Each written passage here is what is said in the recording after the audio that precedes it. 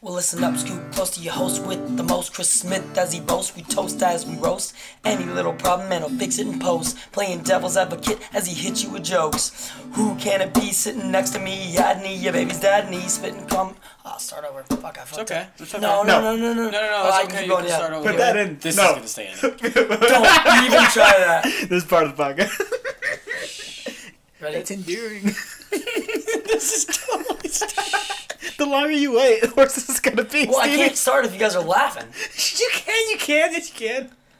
Well, listen up, scoop close to your host with the most. Chris Smith as he boasts, we toast as we roast. Any little problem, and we'll fix it in post. Playing devil's advocate as he hits you with jokes.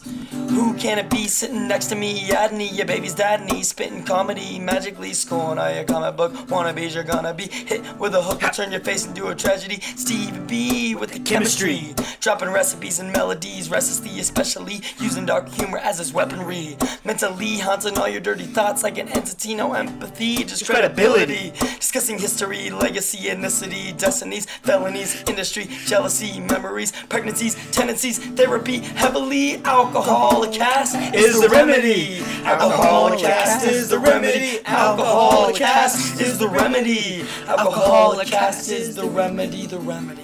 Welcome to Alcoholi-cast. Yeah, that was a great first attempt too. First try you did that. I love it. I love that we do it live. I think the fans love it too. Oh, I sing it that was one take. live every time. I love don't that think they great. know that. They're like, why does the intro sound different every time? Oh, it's because it's always live. I'm trying to do something special and different for you. I don't know if you know that, but it's like, It's like homemade I'm cookies. so awesome. I'm stroking myself right now. Yeah, something special and different for podcasts. What other podcast live does their shit live every time? So, this is Alcoholi-cast. I am your host, Chris Smith. And to my right, I have my co-host, Adney. and to my left, Stevie August Borghese, the other co-host, I guess. I don't fucking know. We're You're the tri-host. yeah. The tri-host. I'm like Soren from fucking Crack. Occasional co-host. Occasional co-host, and he's like, no, I'm part of this, right? And they're like, Soren, you're not a part of this. Shut up, Soren. Yeah. Go in the back and be pretty. Yeah, re-listening to the podcast, I realize I'm the clown. Like, you guys bring a lot to the podcast, and I listen to myself, I'm like, I sound like a fucking moron. This is not I'm true. just the clown Yeah. in the background. Yeah, but you wrote the song though. That's a big thing. Oh, yeah, I wrote the You song. wrote the song. You wrote the music and the lyrics. That's a big deal. I feel like I feel like that was my way into the podcast. Chris just did a thing that was good. We're not gonna say what he did, but we're gonna move on. You know, to like, our coming. He mimed dicks in his mouth and in his hands. Seriously, like we do every podcast. Special thanks, and I want to give special thanks to Darren Marsh. I was just about to say the same thing. Yeah, Darren definitely deserves a shout out. And like, cause I only met her once at one of the events downtown, and she gave me a wristband. That's like the only time I've ever really like met her. You're a lot closer to her, and yet she's fucking sharing this podcast on Facebook. Didn't ask her to, she just Constantly, did it. And she's never like, asked her to. Yeah, and like, That's just, awesome. I think that's fucking cool, and she complimented us. So thank you, Darren. We really appreciate it. Definitely. A And I lot. would like to give a shout And out to. I told you were gonna get a shout out, didn't I? I'd like to give a shout out to Stephanie, which is actually Kelly, who we gave a shout out to last week, I believe. It's her mom. She's like an aunt to me, sort of thing. She always shares. Oh yeah, it. I gave the special thanks to Kelly. Yeah, she shares it every time. So that's fucking awesome. Really, really. I didn't stoked know on that. it. I Yeah, didn't dude. know. Every time, doesn't even say anything. Doesn't even write. She just shares it. That's It's cool. not like go listen to this. She just shares, which is nice. I got to give a special shout out to Bucky. He just had his baby, so good for you, Oh man. shit! Super Congratulations, stoked Bucky. for you. Does he, I don't Bucky think Buck, he the Winter listens. Soldier. You know Be the Winter nasty. Soldier. Does he listen at all or no? I don't. I don't believe think he so. does. I don't think no, so. but still, he deserves a shout out for sure. You know, he yeah. probably will start listening now. He's got the baby on his hands because he's always got to have this baby in his hands. He ain't got nothing better to do. Yeah, you know? You don't want to listen to the Bucky. baby. Yeah. Doing Listen to great. us. Listen to Him and us, his Bucky. chick, Yeah. Bucky has a badass career, dude. Yeah, he's a doing it, badass dude. I'm welder. super pumped for His him. chick fucking makes her own, or she's a hairstylist. She also makes her own fucking clothing. Yeah. Dude, congratulations. It's a great family, dude. Successful people. But Awesome. kind of on that tangent that you guys were on with the whole you said Adney said that you haven't really met this girl Darian. I also have Darren. Oh, sorry, Darren. I also That's have actually a different name of a different person that works at the same place.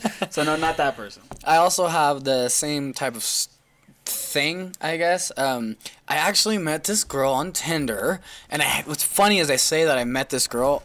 I haven't met her yet.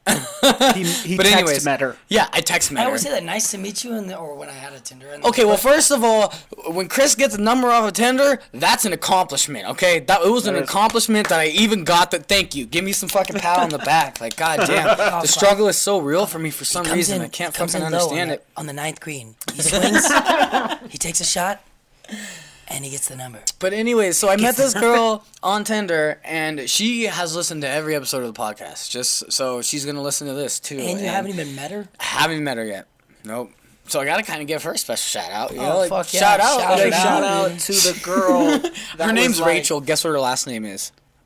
Tinder. I don't know her last name, so it's Rachel Tinder. I was trying to think of a I pop thought her culture last name reference I was could Tinder. make. For some reason, McLaren popped into my head. I thought of McAdams. Yeah, something like that. I don't know. I was like, McLaren? I don't Thought of fucking know. Irish cats names, both of us. The real reason I'm even bringing this up is because I just cannot get any luck. So throughout my Tinder career, we've all kind of understood that Chris is having a trouble dating. I am having trouble dating. It's been established that it is known. It is known. It is known. So It is known. I'm finally, like, I'm on Tinder or whatever, and I'm matching. So I get matches. I have, like, 73 matches, bro. That's And a lot of matches. I think that's more than I ever got. I talked to all of them. Every single one Holy I sent shit, to a you're a message champ. to. And check it. Only about, I would say, 10 out of all 72 even A, replied, and B, I was only really able to maintain a conversation with like 5 of them. I remember matching with this one girl who was like a while ago. She was going to college and like she was really pretty and like it started off nice. I was like, I got the connection, but she was the worst conversationist I've ever experienced. I was like, wow, you're really not good at That's because talking, are you? She's like, women don't have to talk on that app. She's like, I'm so sorry. That's what I'm getting also. And like actually like we were talking, like she kept like messaging me and everything, but it was just the worst ever. So yeah, keep so going. it's rough already. It's already rough to try to start a conversation with somebody that you do not know. You don't know similar interests. You don't even know if they like the fucking same alcohol as you. You don't even know if they like alcohol. Well, so that's where the Facebook thing comes in, because if you look, we're talking about Tinder. No, I'm confused. Exactly. It's connected. It's connected to Facebook. Now, if you scroll Wait, how down, do I look at their Facebook? No, if you scroll down on their Tinder page, it will show. Why don't you try reading their bio? You I do read their bio. Dick. Listen, if you superficial dick. If you go I'll on Facebook, talk about their I'm kidding. stupid bios. listen, if you go on Facebook and you type in things you like on the search bar, say like things you follow, say comedians, Jim Jeffries. You follow Jim Jeffries. You like Jim Jeffries. You follow what is it called? Motherfucking Science. What is that? Or I fucking love science. Yeah, I fucking love science. You follow these pages, and those are your interests. So when you have, But what about you when go they on don't the have Tinder- any interests? But if you go to the interests, When this is they're what I'm completely saying. boring and Yeah. lame. If you Well, then go just delete to, them. if you But those are the ones I'm getting matches with. I'm giving you an example. If you just put a bunch of your own interests into your Facebook, you will end up getting matches with people and you'll share similar interests. That will give you means to write them and say, hey, you like this, I like this as well. What Stevie's saying is you need to do some stock work. You know? I can't stalk if we don't have any interests in common. But I'm saying if No, you no, just like, completely fuck what he type in said. your own interests. No. Fuck what he said. What you do is if you find a match on Tinder, right? Like I want to go after this one. You just fucking type her name into the search engine on Facebook or Instagram or But Twitter. then I don't know her Shut last the fuck name. up. It's usually some stupid name. They usually have it like they'll say. It's probably your middle name. It's probably Marie. Okay. That's I'm telling you right 90% now. of it. It's all If you see a Marie. girl's first name, type in Marie afterwards. There's a Oh, 90% chance. But dude, though, Chris, like a a lot of them will have on their bio, they'll say at whatever their Instagram name is or Facebook, whatever the hell it is. So you can type that name into one of the search engines, find their social media, and then you can stalk the hardcore stalk them and be like, oh, they're into this, this, and this. I don't like any of those things. I'm gonna move on. So I need to stalk them in order to even talk to them? That's the game, homeboy. Yeah, dude, they what- stalk you, dude. Like so much of the girls that I talk to on Tinder. How the fuck do you were stalk like, people on they would Tinder? admit after a while, I actually kind of stalked you, and I saw your thing, and like some of the things they were interested in, some of the things they didn't like, and that's just how it goes forward. Everyone stalks each other on social media. That's what it's there for. Yeah, Well, then you- apparently I have 73 matches or whatever that are all fucking bots. Because none of these bitches have interest. None of these bitches have anything. Like, Well, I'm the only looking at way it they're- right now, and, like, nothing on here. There's nothing. The only way their interests pop up is if they are similar to your own. So that's what I'm saying. If you type in more interests on your Facebook, more pages you like, then you will eventually find people with the same interests. Anyways, I don't give a fuck about any of that. But stalking though, the stalking thing is great. I mean, everyone stalks on Tinder. Don't you like it when someone tells you, Everyone stalks on Tinder. How? That's what I'm trying to get at. How, dude? I just went through 5 fucking matches, dude. I'm telling you. I'm trying to explain it to you. I'm looking through my matches. There is nothing there, bro. There's nothing fucking there. I get it. Look at them. No interest. Some people don't even write bios, which is terrible. The first 5 that I just looked at, there's nothing fucking on. We got it. Come on. This one, under anything under her bio, all it says is, quote, "If you can't get a miracle, become one." That's it. That's all she. I don't understand. Yeah, so that's probably a cam girl. Yeah, but there's ones that aren't going to be cam girl. What I'm trying to say is what you are saying doesn't work for the real people that I am meeting. Understandable. Love is the emblem of eternity. If they don't put anything in their bio, of time, if they don't put anything in their bio, it is very. If they don't put anything in their bio, it is very difficult to write them because it's usually when they don't put anything in their bio, I just swipe left. You don't have a starter. Yeah. It's like you need a starter. It's like bread. It's like making bread. So that's why he's saying they're bots. But the point is, all these fucking women's bios just sound like Jaden Smith's tweets. Seriously. That's it. Oh, shit. Seriously? So we need to just move on to the actual story because we've wasted way more time than I wanted to. So anyways, I finally get this girl. We match. When we start clicking, I send her... So as soon as I match with somebody and I get a number, I delete it. Because I'm like, whatever, I got your number. I don't need to know that we're matched on fucking Tinder. You delete them off of your Tinder matches? Yeah. Yeah, or you delete Tinder. No, I delete them off of my Tinder match. Not that I delete they'll Tinder. Freak the fuck out. Yeah, I've had that happen to me. That is why you're not getting shit. You unmatched me? I was like, I thought we weren't exactly, talking anymore. We're talking now. Yeah, why are you even still looking at the Tinder to see if we've matched? This is where you are fucking up because women will go back. I think we figured it out. We just figured out your problem. High fives around the table. What are you talking about? You can't unmatch them because you text them and you're like, why didn't you text me back? And she goes, fuck you, nigga. You're gonna delete me. No. This isn't like first text. I just got their number. It's after it's an established conversation. Understandable, but they think you're not interested if they're not still a match with you. Let's finish the story. I want to hear what the rest he has. God damn, I didn't even realize that. Yeah, they will freak out for the littlest thing. That's fucking stupid. Well, yeah, dating is stupid. Well, that's really what I was going to end my fucking thing with. But, so anyways, okay, not even met this girl, but I got a match on Tinder, and we hit it off. And we are talking, so the first day, we talk a little bit. The second day, I hit her hard because I've read a bunch of stuff about Tinder because I'm doing it wrong. And they said within the first 24 hours, if you don't get a number, it's probably not going to happen. And so it was within that 24-hour range. So I was like, okay, I need to go for the kill and I need to get the number. So I go for the kill and fucking to Chris's amazement, I got the fucking number. So I'm stoked. Not only did I get her number, but I got another match and I got her number. I was pulling an Adam and trying my silver tongue, laying it down, and it worked. And so I got both of these girls' numbers, and so I kind of got off Tinder, and then I tried to figure out how I was gonna construct this conversation. That's also something I like to talk about. I was like, why do I have to be the conversation starter? You gave me your number, so that's all you have to do. It's so hard. That's how the species works. It's the male impresses the female. Look throughout all of nature. That's okay, I can impress you if I can see you. When I don't actually see you, I don't feel the need to impress you. Yeah, but that's the difference right there, is I'm not actually physically seeing these women. Endorphins aren't getting released in my brain. This isn't a physical thing. I'm seeing them through the internet. I'm seeing them through a screen. It's not the fucking same. So they shouldn't treat it as the same. I see what you're saying. I know. That just brought up another good point, what you just said right there about, remember we talked before about when we were talking about the culture of attraction and how chemically it's a big thing about the smell of a person. Some people could, that person smells. Interacting with that person. Yeah. It's that, just that alone of actually standing next to that person, you can be way more attracted to them or way less attracted to them than by the social media. That's why sometimes you'll be like, oh, this one's done. This one's in the bag. Then you meet them and it all goes to shit because of shit like that. And I think a lot of these girls, if they would have met you in person and got to know you like we know you, just having fun, they would be like, let's go home. Like, if that was Come the on, case, Chris Smith, I let's would go be home. slaying. Yeah, exactly. But you're they're fucking... only seeing the social media data version Which of is you, a bad and they're version like, of Chris. well, this guy seems like kind of an asshole.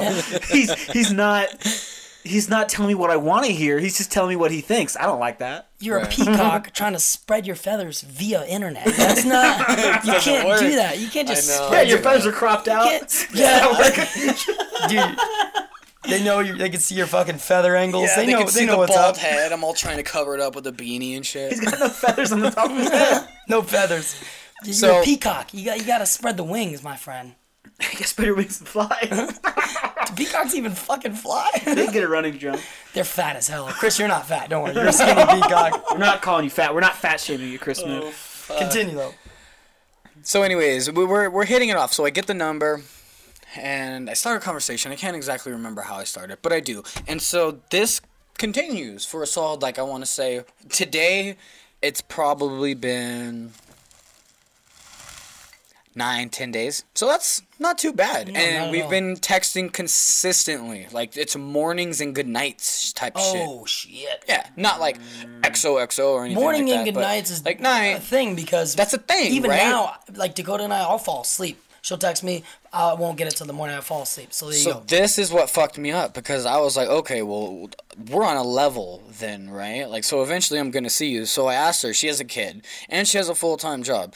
I'm not a hater on a woman having a kid. That's okay. Like, shit I've had happens. a lot of moms. Exactly. They're all really, really nice. And she has a they are full-time job. givers. And she works at FedEx, you know? So FedEx. it's like, FedEx. FedEx. So I actually wanted to, I said it like that on purpose, and I'll save that for later. But like- it's how you pronounce FedEx, because there's this conversation happening. Is it FedEx or is it FedEx? Yeah, I know a girl that works Federal at... Express. I it's know a FedEx. girl that works at Ups. So, I mean, it's the same thing, right?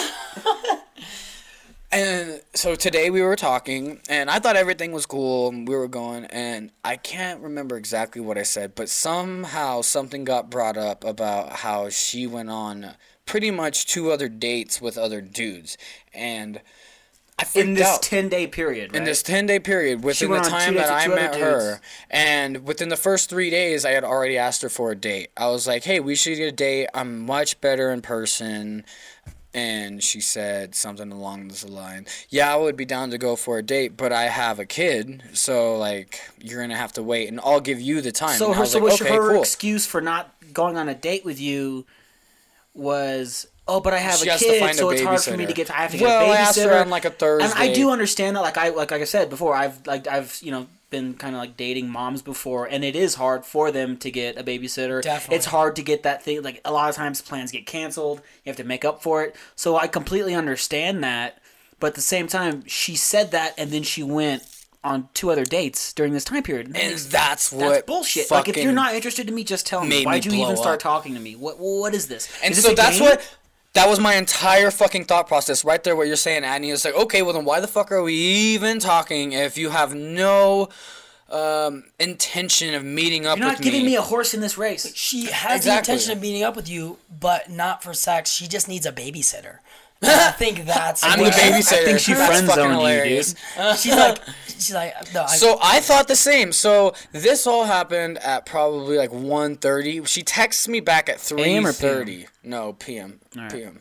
This all happened at probably 12. She texts me back at like 1:30 because I lit her up because I can't remember exactly how I even got it out of her, but it wasn't hard. I didn't like pry it out of her. She told me. Like, it wasn't like I was like, what were you doing or anything like that. She pretty much just told me, thinking that it wasn't going to be a big deal, but it was a big deal to me.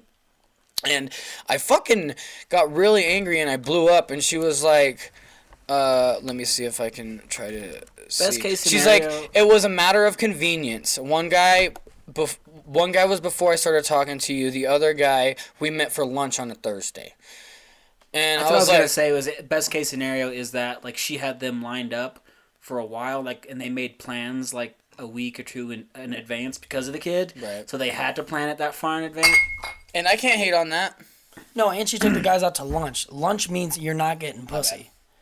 I disagree with that because I met a girl on Tinder. I disagree with that as well. On Tinder.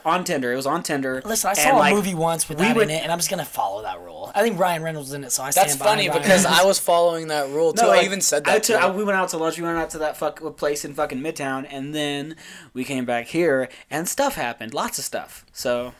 In the middle of the day, Annie? What a gangster. What'd you do with the rest of your day? Did you fall asleep at 3? Well, yeah, that scares me. I have to wake up at 5 a.m., so yeah, scary. shit gets done early. And so she could tell once she told me that I was irritated. I was like, whatever, no worries. And she was like, but for real, all you want to do is fuck? And I was like, well, it how wasn't. Dare you? I was like, well, it wasn't, but now I could give a shit less. Like, I honestly do not give a fuck anymore. And she said, wow, tell me what you really think. And I was like, okay, do you really want to know what I really think? What I really think is that it's bullshit that you went on 2 other dates when I asked a week ago, when we have been pretty much talking every day since we matched. We agree on things, we have had great conversations, and yet somehow you still think all I want to do is bang. This is what I'm talking about as to why I'm so jaded and why I'd rather go to escorts. Because even though I'm trying and being nice and I'm just being who I am, it's still not enough. Even though someone I thought I was vibing with, it just goes back to the very first thing that we talked about when I was saying why I was so fucking jaded. So yeah, at this point, if we don't meet up, it doesn't surprise me, and I could care less. You're also not the first girl that has led me through this fucking same type of fucking shit.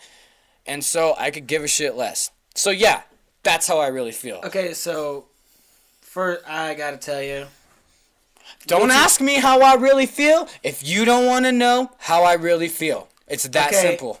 But here's the thing: a lot of women will say that they don't mean it, and you got to know that. I don't care. You were too this harsh. goes back to us playing the game. Because I refuse to play the game, dude. At the end of the day, she's never. So I just have to accept not getting laid. Listen, at the end of the day, no woman owes you sex. You're right. No woman has to have sex, no matter how well you get along or anything like that. And so you have to do the romance. You have to. I know that you fuck with romance. We know. Oh, you fuck with romance. It doesn't matter that I fuck with romance because even when I try romance, it doesn't work. When a woman asks you, "Are you just trying to fuck?" That's a trap. It's a trap. It's a trap. She's laying that down, and it's up to you whether or not you're gonna snap the trap. And I know you hate playing the game.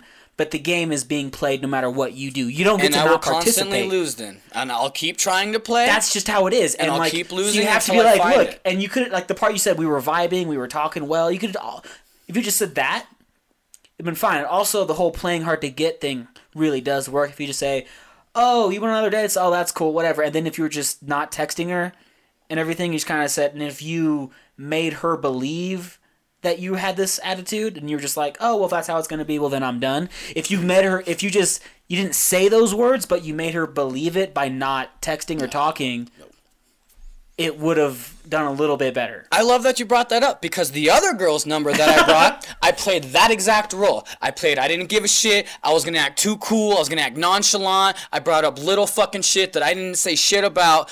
And then she said that I wasn't being forward enough.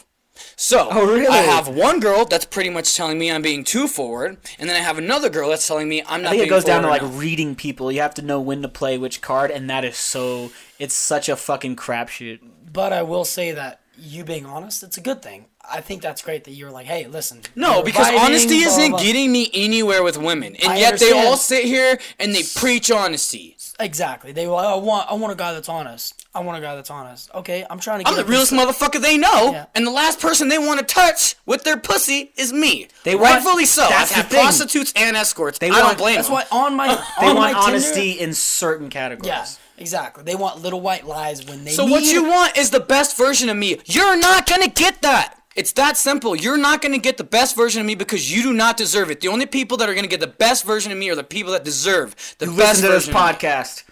Yeah. So that's why you guys get the best version of me. That's why Adam gets the best version of me. That's why all of my friends get the best version of me. We're willing to take the time, our time, to get to know you. It's like we're putting in time to get to know you. You put in the time to get to know us.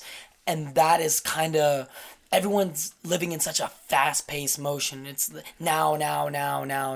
Especially someone who has a child. I mean, you're not the most important person in their life. That kid is, which you understand that. You know that. Rightfully you realize so. that. But... she's already bringing baggage to the table. She's bringing, okay, I am a single parent. I have a kid. You are cool with that. You weren't even trying to bang. It's Tinder, place where you go to bang. Exactly. And yet you are over here saying, that's not my intention. I think we're vibing well. I actually want to take you out. I don't want to go. Yeah, you didn't say, hey, come over so we can, touch each other's genitals. I have tried that, though. I'm not even going to lie. Yeah, but in this case, you didn't do that. Me. You said you just asked for a date. Like, what? Like, you can go up to someone on the street and be like, hey, do you want to go on a date with me? And I think I'd have better luck just walking on the fucking side of the street at like 3 p.m. and getting a girl when she's just coming out of her office, She's tired and doesn't know how to think. Hand her a flower. Be like, I thought you were pretty. Hand her a flower. Just fine, I mean, you didn't write her and say Hulu and do you with a question mark. Like, you didn't write that. IMAX and climax. Yeah. But I have tried. I can't even lie because I have tried because I have seen that way work as well. So I'm trying everything. Hey, honestly, on my Tinder before I deleted it, it said, be honest with women, they said, ... They find it attractive, they said, ... Okay, well, don't smack me in the face when I meet you for the first time and I ask you to spend the weekend camped out on my face. And that, I actually got messages from that. And I was like, oh, I've gotten messages. The only reason and then I also put what is it called? Come for the free tacos, or stay for the come for the makeout session, stay for the free tacos. I don't know. I just put something with tacos because women love tacos. They all so much. It's like bacon. Like men, just what bacon is for men, tacos are for women. You just put the word. According to the internet. Do you like tacos on your profile? That's it, Chris. And women will be all about it. I wasn't getting that many hits before when I first did my profile, but then I redid it and I've redone it and I've redone it, and I've gotten more hits with the profile that I currently have than all the other ones. And it has one picture of me, and then the next ones are memes. Okay? Memes that are funny as shit. What's the picture of you look like? I want to see the picture. Here, that's me. Dude, that's such a bad picture. Like you need to take better pictures, homeboy. Oh, it's a picture of my face. I'm sorry. That's how I look. This one's actually better because you're in a suit. It's my face. But it's your face, zoomed in. Yeah. You're taking up the entire picture. You went to film That's school. every fucking picture I see on there when it's a fucking lady. Are you kidding me? The majority of the pictures of females are an extreme fucking close. There's other fucking pictures in there. Hold on. Chris, listen. I've also changed my first picture. My first picture. There are pictures that you have. Dude, women love a good style. That's not true. There are pictures on there where I am fucking suited up. There's one picture of you. There's two pictures of actual you. One of them is really good. Look at him. He looks good in this one. That needs to be your fucking default picture. No, it doesn't, because that was my default before, and I didn't get shit for matches until I switched it. But you changed. It was your default, but then you changed your profile. No, that's what I'm telling you. You didn't change your bio? I have done it all, your bio. man. I would love to give you my app and be like, here, please, figure it out for me. And then you magically figure it out. I think we just need to, give this boy a Tinder makeover. Yeah. And, no, because, so what I was getting at, anyways, what I was getting at. Send me a picture of your dick, we're going to get you on to what Tinder. you were saying with the whole tacos phrase. I wasn't getting a lot of hits because there wasn't a lot of shit on there or whatever. So I revised it, and once I revised it, I started getting hits regardless of the picture. I got hits with both pictures. I've gotten more hits with this picture than the other one. But it's because of one line in particular, and it says, when you have a plethora of dicks at your mercy. Oh, wait, hold on. What? If you can't hold a conversation like a normal person, but expect me to go above and beyond for you, when you have a plethora of dicks at your disposal, you are surely mistaken. And somehow, that got me more than anything else I had put on there. Because it's a challenge. Confidence. Women, it shows you have confidence. And women are like, ooh, that's a challenge. I need to you write gotta him earn first. this instead of me earning you. So, I haven't even gotten to the meat, the potatoes. That line right there, those are your peacock feathers, dude. Those are your feathers. You're spreading It's just them out. frustrating. So anyways, I talked to this girl, I'm matched, and I'm finally excited, because we all know how much of a problem I'm having with dating, and I shouldn't be, because I'm not an ugly person, I'm not a bad person or anything like that, and I'm having a really hard time dating, and it's super frustrating. So anyways, I'm sitting over here thinking that, okay, finally I'm at least gonna get a date. I'm not even thinking about fucking sex. I'm thinking about, I'll be able to take out a fucking girl that I enjoy talking to a place that I want to fucking go to, so I don't look like a loser at this place that I don't want to go to alone. Yeah. That's getting laid's not even into my fucking parameter. And then she fucking drops the bomb. We're like, oh, I've already been on fucking 2 dates. You ain't shit. That's what it made me feel like. It made me feel like, oh, even though we've been sitting here having these fucking conversations. Past week, 2 dudes have failed. Yeah.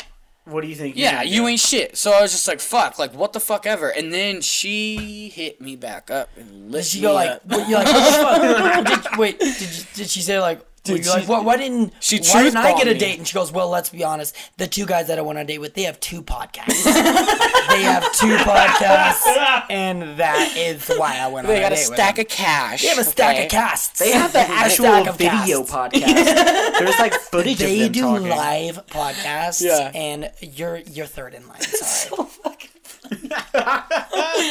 Their name is way more clever, and they came up with it in the first try, not the third try, like you guys did. So I'll just, they didn't upload their first 3 episodes out of order with different names on each podcast. We are fucking assholes. We went episode 3, then episode 1, then episode 4. That's how our podcast. Before Chris reads this, let me just say, the people listening, please share the podcast.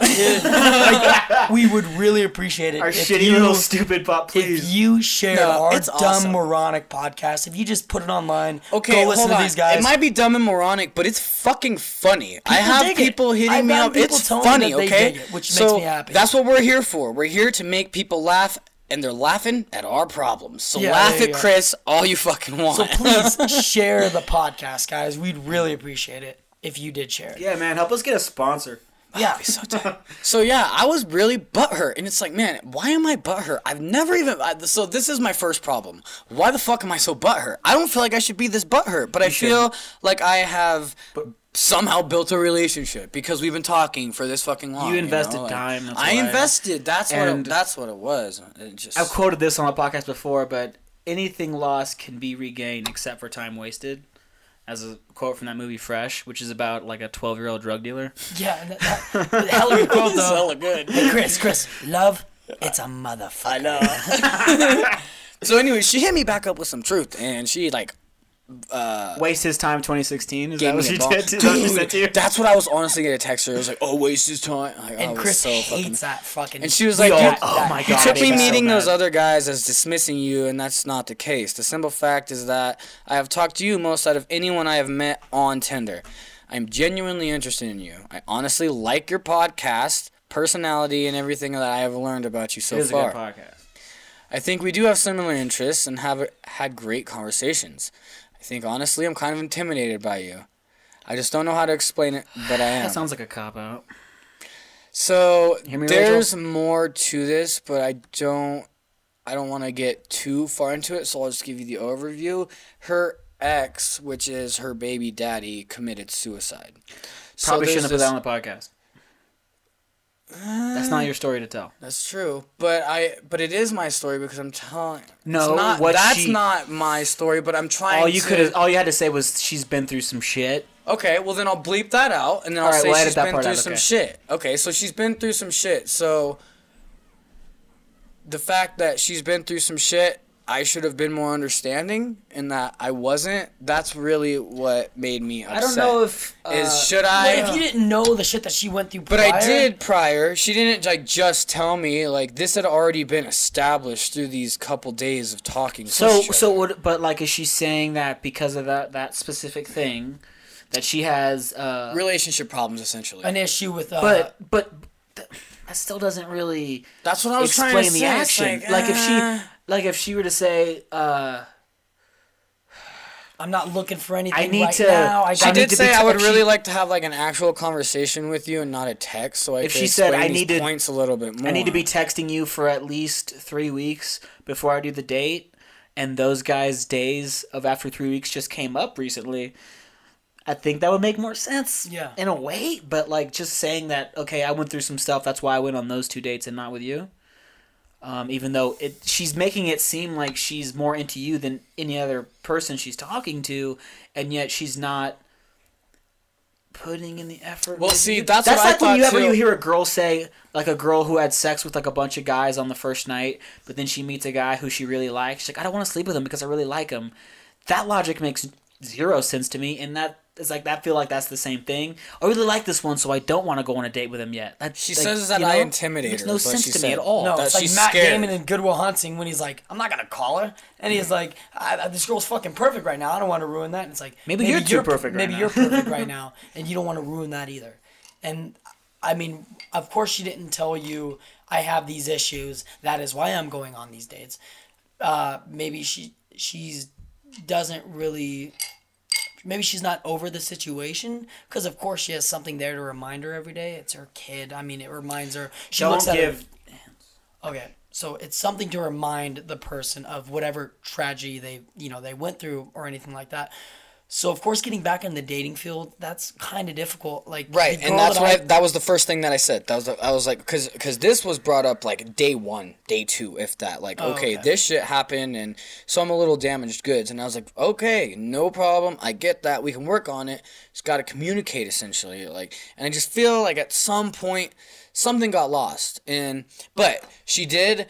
So I expressed my feelings, and I was like, I think this is bullshit. And then she was like, okay, well, here's what I think. And so now the playing field isn't as bad as it was when I first started. Now I kind of do still want to go on a date with her. Is that so bad? Like, no, not at all. That's not bad at all. You expressing the way that you feel shows that you care.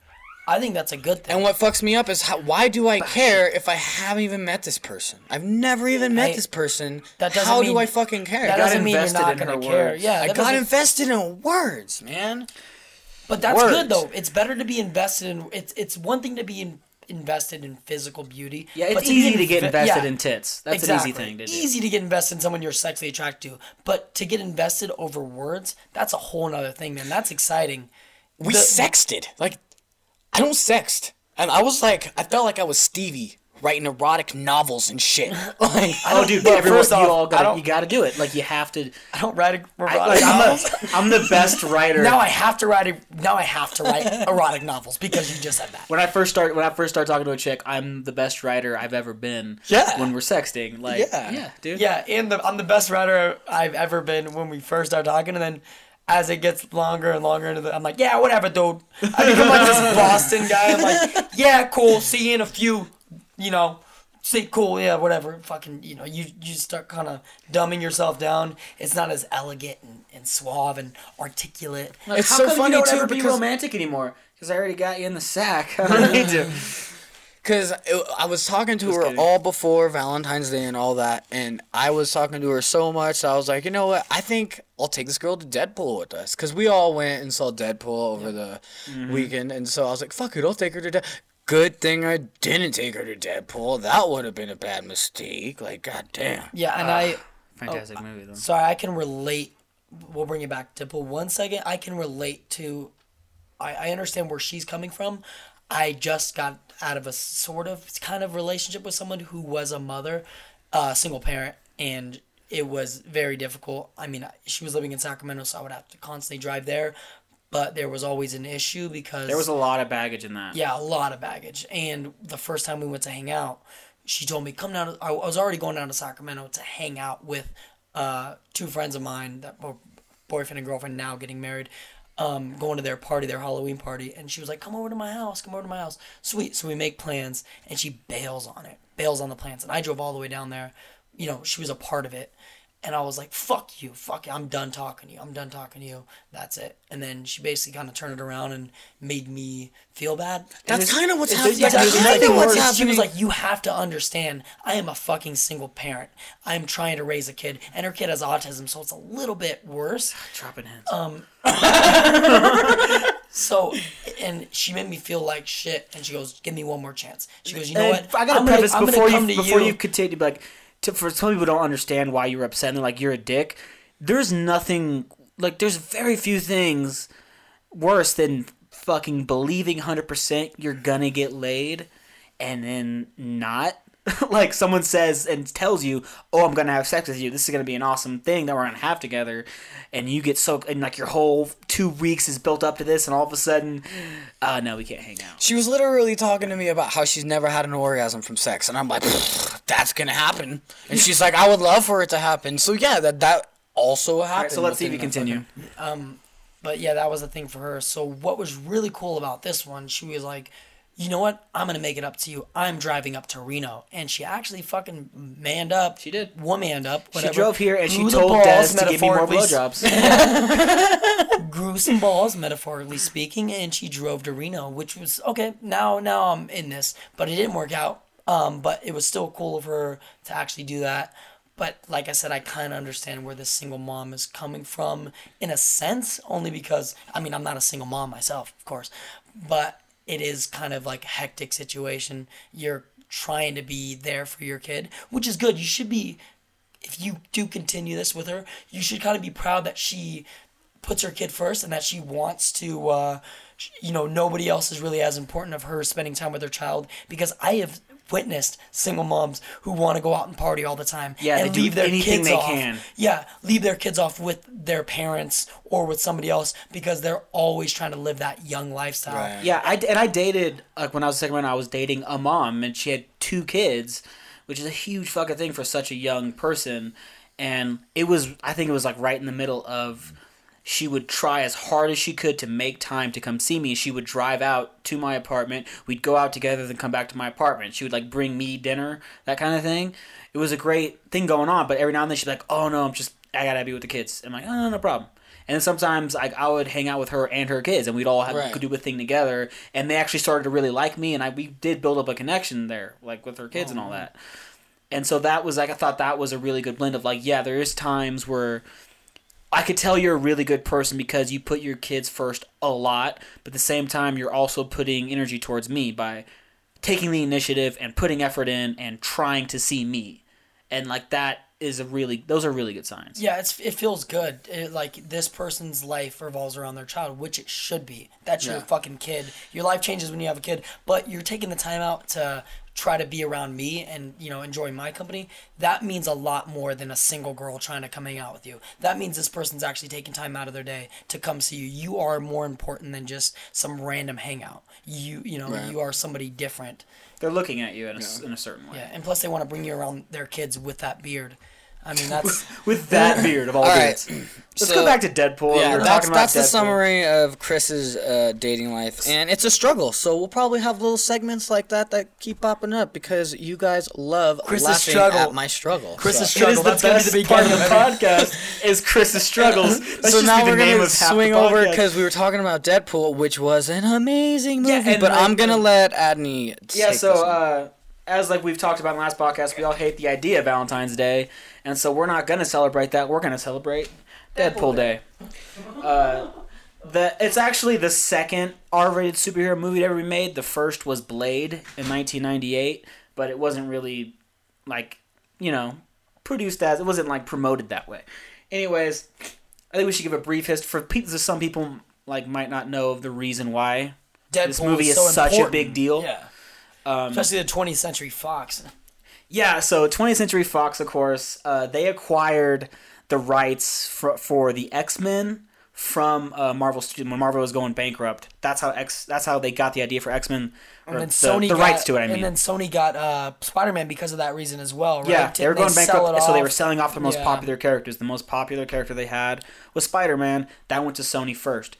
The second most popular property was X-Men, and that went to 20th Century Fox. They got it back. Third, they didn't really get it back. Yeah, I thought they got it back. X-Men. No, that's why they. No. X-Men is still at 20th Century Fox. Oh, okay. I thought they got. They're doing a deal with Sony to do Spider-Man in the Marvel Cinematic Universe. Oh, so maybe that. So was that's the why issue. that's why Marvel was such a everyone was so amazed was because they sold off their most popular characters. Number 1, Spider-Man went to Sony.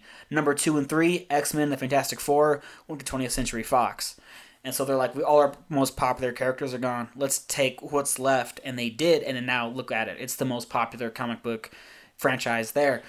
Anyway, something like the Guardians of the Galaxy that was supposed to be a flop ended up being one of the best no one things knew. Marvel's I never read done. any of those comics. I couldn't really tell you anything about them before that movie came out. And it's fucking amazing. And check that out. That movie came out, right?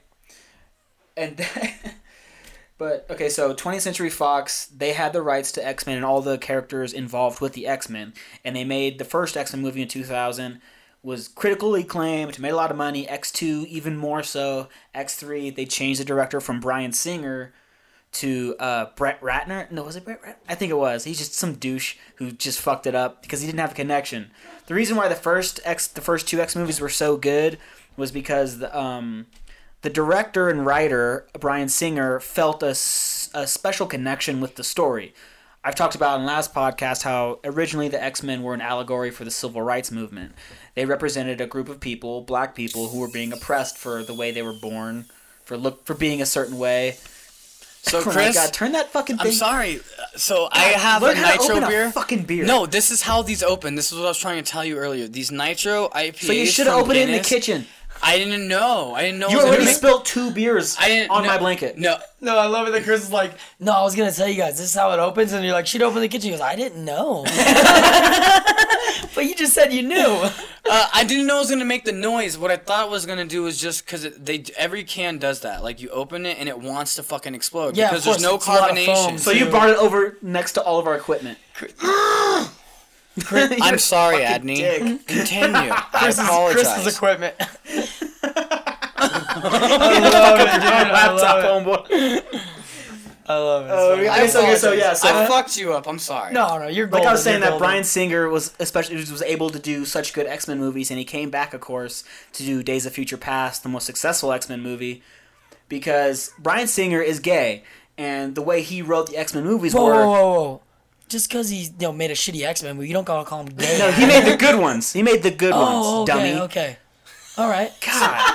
You weren't paying attention to anything I said. And I'm saying the reason why he felt a connection was because he basically saw them. Oh, yeah, he saw the modern civil rights movement. That's how he saw it, was basically just like, he's like, okay, so I'm going to look at them as an allegory for gay rights this time. Here's another group of people who were born a certain way, and because of that, they're looked down upon. They don't have the same rights as everyone else, and the majority hates them, and just like, you're not not one of us. You're not one of us. Exactly. You're less than that, and we need to get rid of you.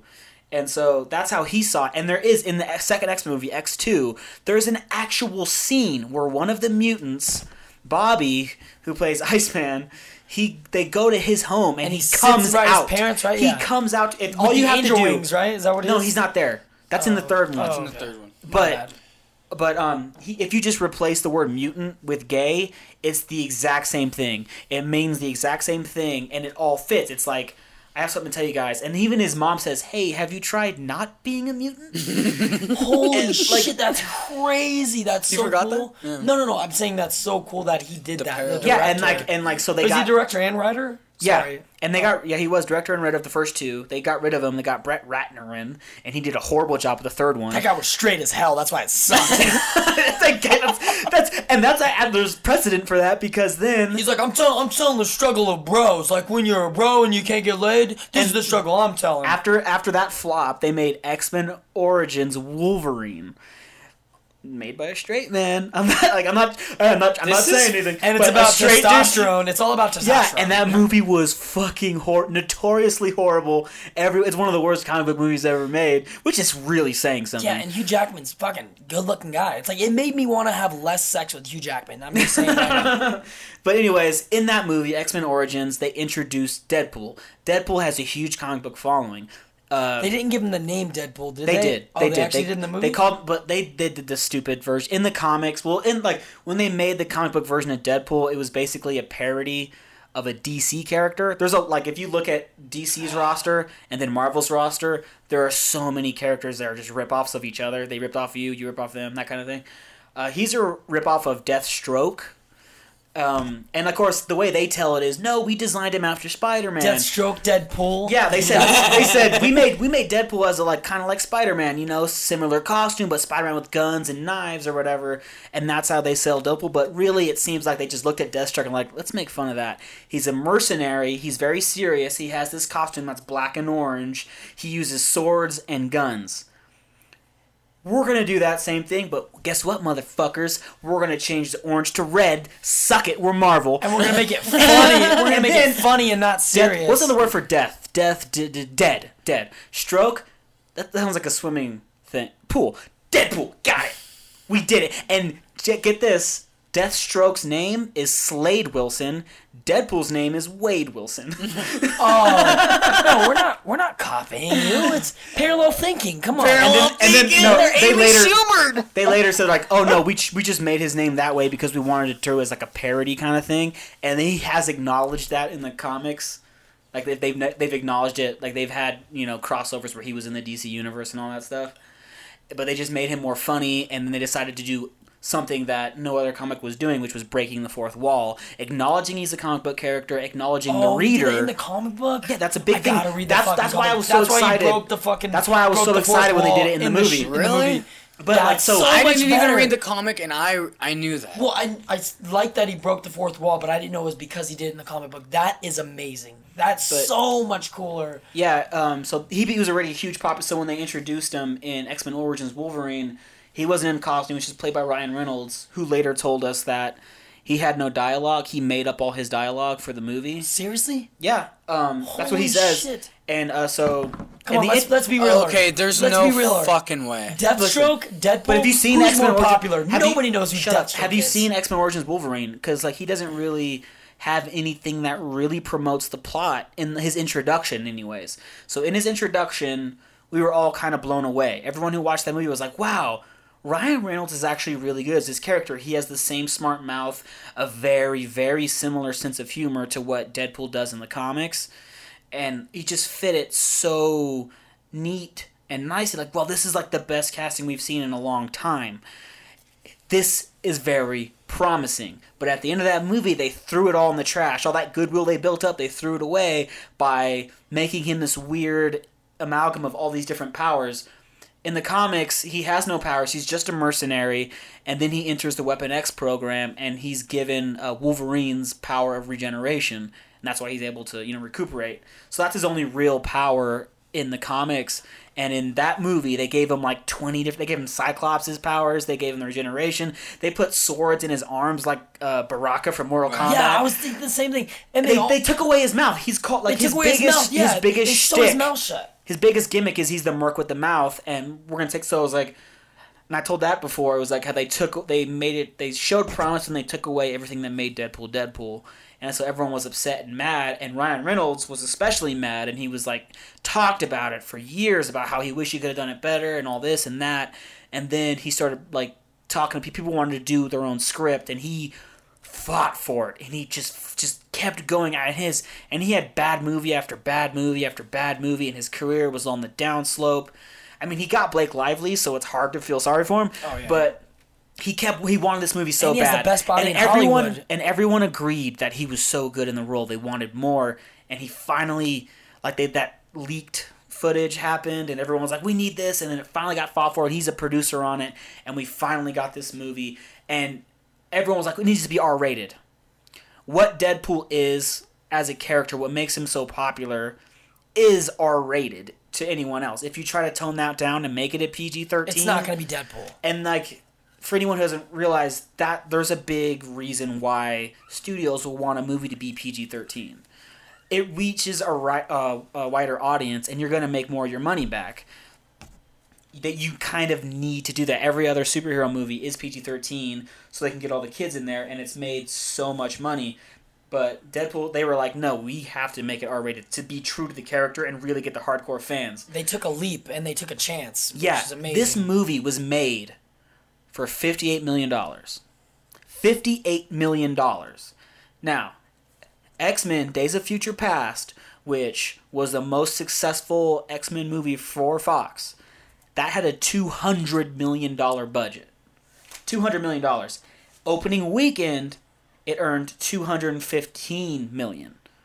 Wow, opening they weekend. Broke even. That's a pretty good. That's a pretty good, yeah, right? Deadpool, as I said, $58 million budget, opened $135 million domestically, another $125 million international, for a total of $260 million. Opening weekend or opening day? Opening weekend. Opening weekend. Holy shit. So in the same time frame, with almost a fourth of the money for the actual budget, advertising is something that's a different animal, they made even more cash. Plus There was no 3D release for Deadpool. Right. No 3D release, so you have Which is why So it they was even only mentioned that in the $58 movie. million. 3D hurts my eyes. That's He also said another. that. That's an addition to why it only cost them 58. If they would have done it in another 3D release, it would have cost them. It would have jumped from 58 to 75 easy, if not 100. Before you get going on your stats, I wanted to say that Zoolander 2 also opened this weekend and got crushed. Got smashed. Made like 13 and I'm million. so happy because what It looks Hollywood so is going to shitty, realize dude. from this release is that they can make R-rated comics and that they can't keep feeding us the sequel bullshit that Like they a keep sequel trying just for to the sake fucking of a sequel. Exactly. Trying to excite the fucking people who, you loved this movie back in the day, didn't you? Exactly. Well, guess Making what? a movie Here's because of the another brand one. name and not because of the story. Look at Dumb and Dumber. And We'll mentioned talk about that later. You mentioned Guardians of the Galaxy, right? Yes. Oh, Everyone loves that movie. It's a great fucking It's movie. fucking I bought phenomenal. it. I own it. I love that movie. I could have watched it illegally all day, but I didn't. I bought it. I went and paid for a ticket to see it, and then I bought the We movie saw it afterwards in theaters. because We I supported wanted it. I wanted it because we're all big believers in if you believe in something, if you really want something to succeed, you should pay for it Agreed. because you're helping that out, and you're gonna help that thing, something like it, get financed afterwards. And I saw Hateful Eight. Sorry, I saw Hateful Eight on my TV, pirated twice, and then I went to the movies and paid for it. That's when something's than that good. You gotta show your appreciation. Something's that good, you have to Because show your appreciation. because the reason movies get made is because the studio says, I'm gonna put money behind this, I'm gonna take this risk.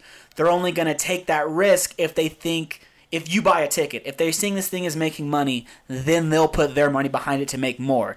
That's how you get content, that's how you get the things you love. But what I was gonna say is Guardians of the Galaxy opening weekend made $219 million. 219 million. That is less. That's 41 million less than Deadpool for a portion of it. And it's R-rated too. It's not only was it not 3D, but it was also an R rating, so everyone perceived it as the reason why no superhero movie really besides Blade was Guardians of the R-rated. Galaxy was R-rated? What? Oh no, I thought you No. meant Guardians of the Galaxy was R-rated. No. I apologize. Since this was the only like real comic book adaptation that was R-rated, and it was R-rated, it was not in 3D. All these things that made it seem like this is not going to make movie. It defied completely typical Hollywood convention. Very simply, Deadpool changed the game. I completely agree. The one problem that I have with Deadpool changing the game is I feel, and I'm drawing a blank right now because I should know this and I fucking don't know it, but the director of Guardians of the Galaxy actually just came out. James Gunn came out with an article in Vanity Fair that was saying that because of Deadpool's success, he feels that now we are going to get bombarded with comic book heroes that we don't know. So first of all, it's not going to be like an established theme. Like Deadpool's already established. Everybody already kind of knew within the comic book world of who Deadpool was. So now we're going to get people we don't know who the fuck they are. They're just going to start making up superheroes. They're constantly going to be breaking the fourth fucking wall, and they're constantly going to be demeaning. We're going to get the copycats. Okay, yeah, Exactly. the copycats. So it's like in a lot They're of going to be movies. like, oh, you're not smart enough to... Because what Deadpool did is he did it in a Deadpool way. So what they're going to be trying to do is imitate Mimic Deadpool. Yeah, what they did, everything they did in that movie was quintessentially Deadpool. That was all established before the film was made. But now they're going to take characters who don't do that and try to make them do that. Is that what you're trying to say? Because That's it's what I'm gonna say. new That's exactly what I'm and saying. different. I agree. I think it's gonna happen. It's different from the actual Marvel universe of what we've been getting.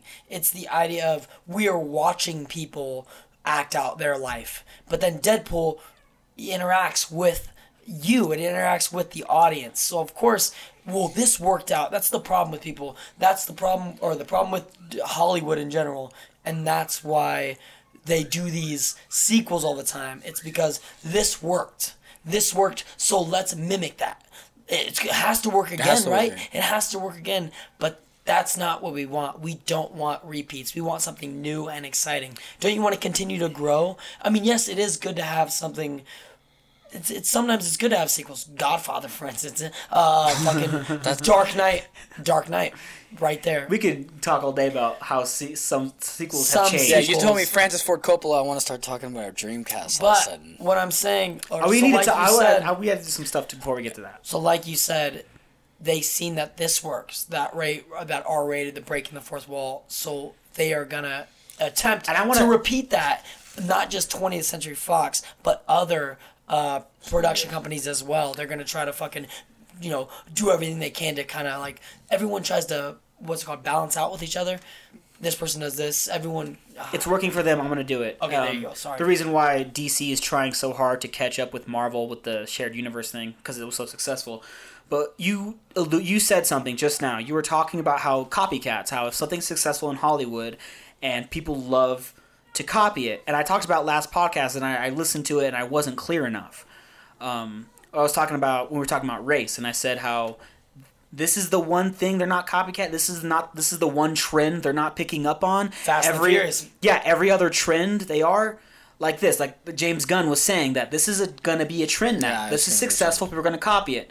Avengers, we have a shared universe. Avengers was the first time we had a bunch of movies who had a shared universe, and they brought it all together. And now you have like Universal. They want to do like a shared universe of all their classic movie monsters.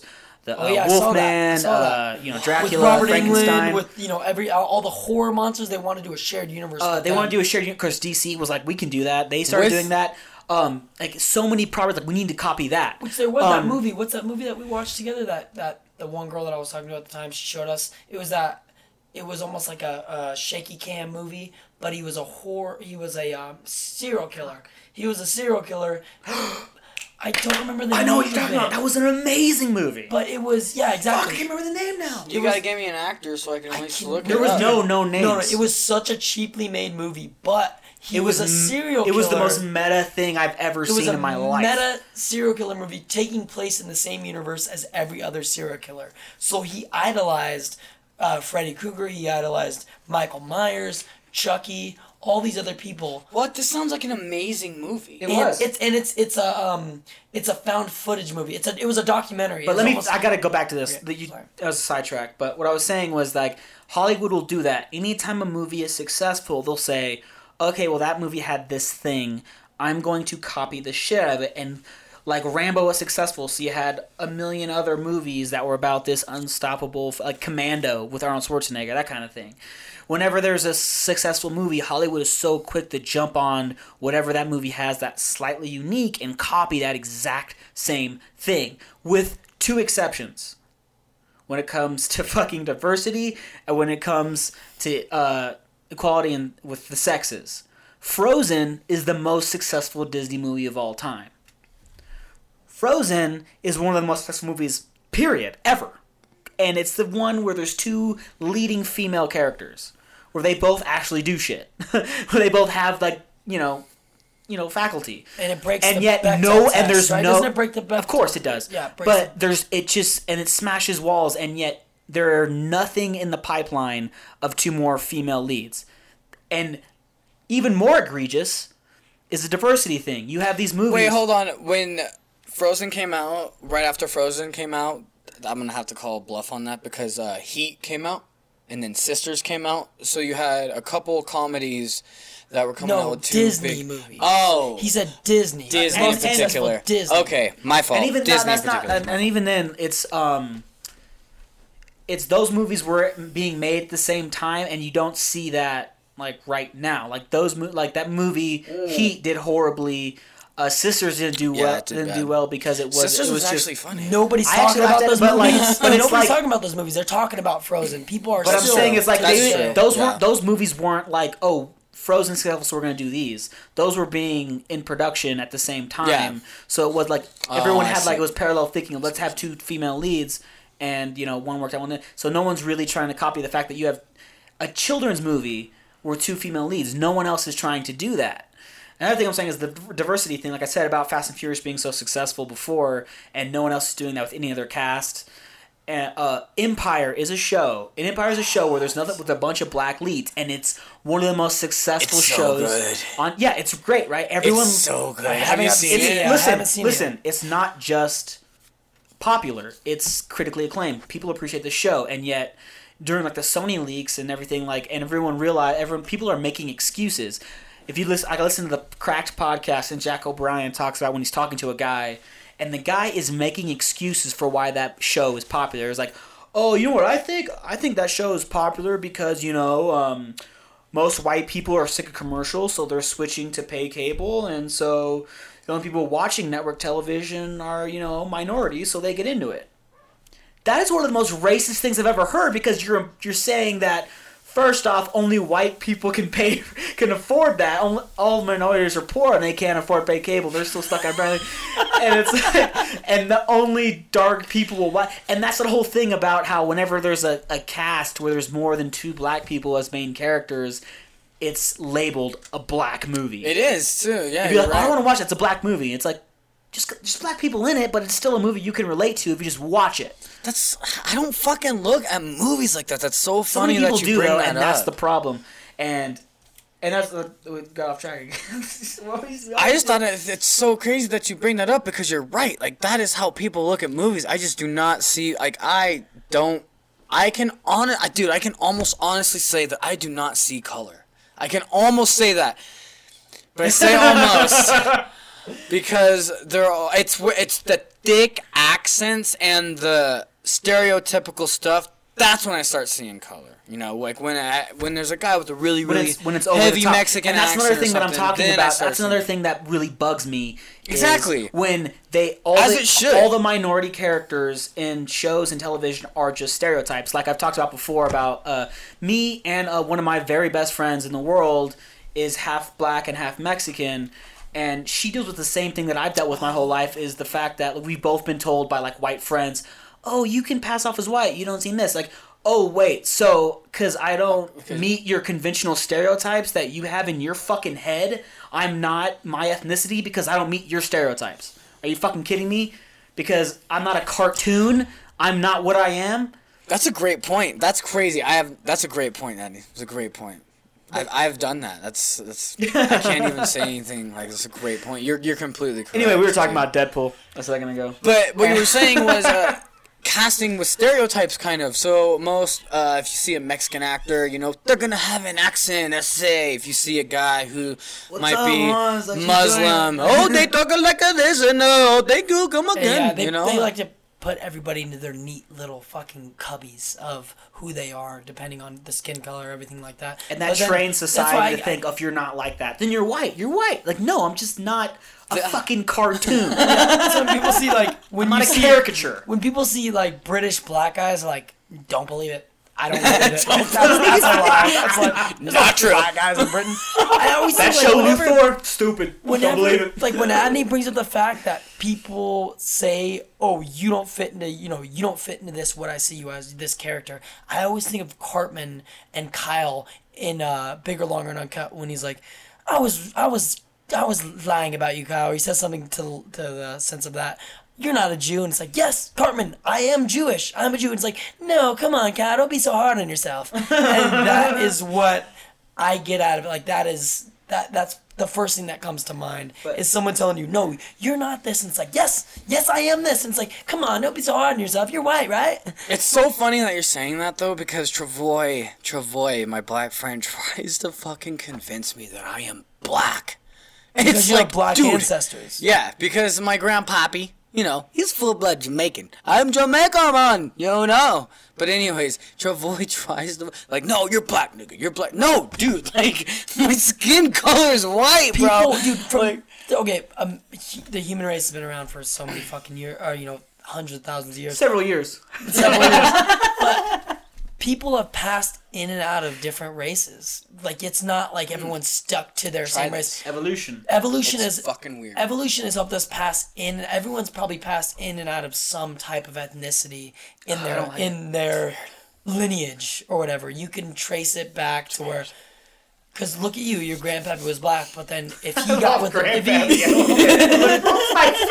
he got with like a Caucasian woman, and then that kid was half black, half white, and then that person got with someone white, the kids are gonna always, your race is always gonna change, their ethnicity is always gonna change, depending on how far you can trace it back. It's fucking awesome that Deadpool let us into race. It's kind of bullshit that you like you're racist because you could have been black 100 years ago. You fucking peasant. I want to before we change. I just want to we didn't give an actual review of the movie. You're right. We liked it. We liked it. We liked it. Right. I don't want to spoil. I don't want to spoil all about the movie. I'm gonna say a few things that are not spoilers at all. Spoil it, yeah. I'm not going to spoil it, but I'm going to say a few things that are just... Okay, so first off, a lot of people were wondering, is he going to break the fourth wall? He does, and he does it a lot, and he does it... These are funniest moments are when he makes references to the X-Men, and and of course, you've seen in the commercials, he talks to Colossus and stuff. So the X-Men are involved, but the jokes he makes that aren't in the commercials are fucking gold. But my favorite... thing that I think, because this movie has been innovative since the beginning. The low budget, the big action they still did, the R rating, the star being like such a strong force behind it and embodying the character so well. The advertisement they did was the best advertising campaign I've ever seen. But my favorite thing that you've never seen before, ever, was it a live action version of a comic book character. And he wore a mask, but instead of doing the usual Batman thing, where they put black over his eyes, so it looks like he's still wearing a mask, no, they did a fucking a digital effect where his eyes were white, but they, made it emotional. So it's kind of cartoonish that way. So it's funny you should say that, Adney, because I actually don't think that they were digital. I think they were practical because in order to do it digitally, they would literally have to have Ryan walking around with green on his that's what I eyes. was actually picturing in my head. It would have been really difficult to do that. So I'm pretty sure what they did is I was looking forward to set photos with the green. I'm pretty sure they made like two different masks with the white and the black, and then they just used the contacts to do like his actual pupils. So if his like whole pupil. Wait, are you saying is that a theory or I don't know. Oh, you don't so know. I'll give you that. I don't know for a fact. We should probably do research before we do this podcast. You know what? I'm going to put a Chris's stamp of we don't fact check, and I'm going to say 98% of what I just said is true, dude. So the three of us are morons. We are all pretty fucking stupid. No, dude, I'm pretty sure I'm not that stupid. I'm pretty sure. This whole podcast is confirmation bias, okay? Anything that we look up that we are... I think this is true, so I'm going to go ahead and research anything that could make me seem more right.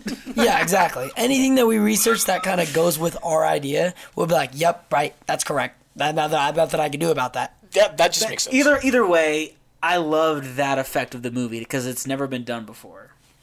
Yeah, no. The way they did the eye. Yeah, and the cat... Oh, my God. Okay, so I love Ryan Reynolds. I just like Ryan Reynolds always. It's funny that we brought up earlier how Ryan Reynolds was like failing because I watched all of Ryan Reynolds' failing films. Because I've seen all his movies. Yes. I wouldn't disagree because they were great films. That's not fucking fanboy. I like Ryan Reynolds. I do. I cannot lie. I am a fanboy as well. Dude. I am a fanboy as well. I am mad. I do kind of like, fuck you, because he married Scarlett Johansson and then Blake Lively. Oh, so he married Scarlett Johansson? That's what I read online, so whatever the internet means. Yeah, the internet's always right. Fire after fire. Like, dude, how do you... Fuck you, Ryan. Fuck you, man. I wish. I'm so Dude, jealous. not only is he good looking, he has the body of a god, but he is also fucking hilarious. He has a They great could beard, not when he have grows up. cast a better person to play Deadpool. There was nobody else I can think of that could play that part as well as Ryan Reynolds. The type of sense of humor that he has. Sense of humor is so after good. I saw it. Before, I probably could be like, oh, well, maybe I would cast this person. But after I saw it, now I'm like, there's no Dude, way. the cockiness, the delivery, the confidence. cockiness. Yeah. Dude, he was birthed for that role. And it's rare in cinema that you get these certain actors that it's like your career boils down to this one character. It's like you were made for this character. Yes, you got into acting. Yes, you find all these different roles that you're great at.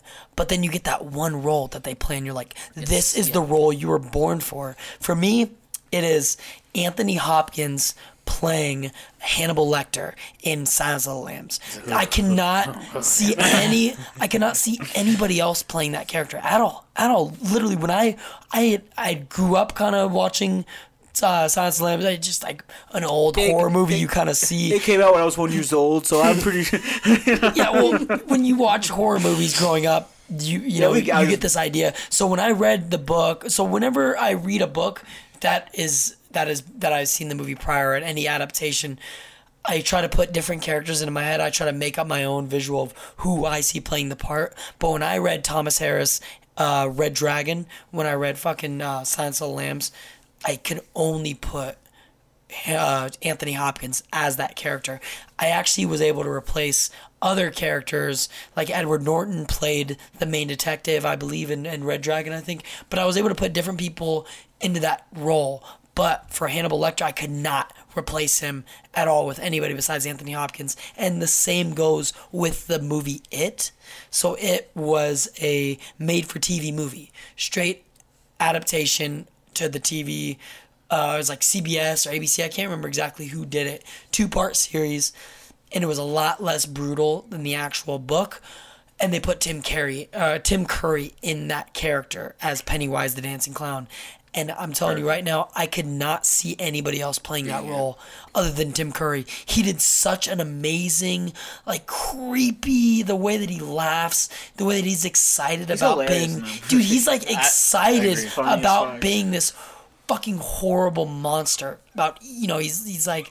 He eats children. He wants to bring the fear and he wants to feed this fear into children. It's that I'm gonna lull you to sleep with security with this clown persona, and then as soon as you're comfortable with me, it changes. And that's a quintessential fear that every human being has, of the fear of trusting someone, getting close to someone, and then backstabbing you. And they tapped into that. And Tim Curry was so good at being funny and just made you like, yeah, I love this guy. And then all of a sudden.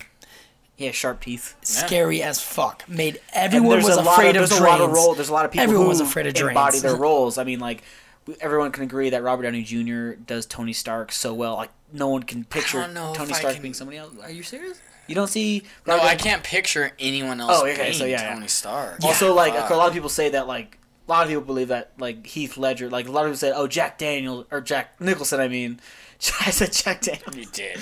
I'm drinking. Jack Nicholson, no one could ever do that Joker better. And then Heath Ledger comes along and that is the Joker. And that is what we see as the Joker. I would still say Mark Hamill is my voice. favorite. Voice. But still, like, it's still the argument of certain actors could play certain roles, and it's rare.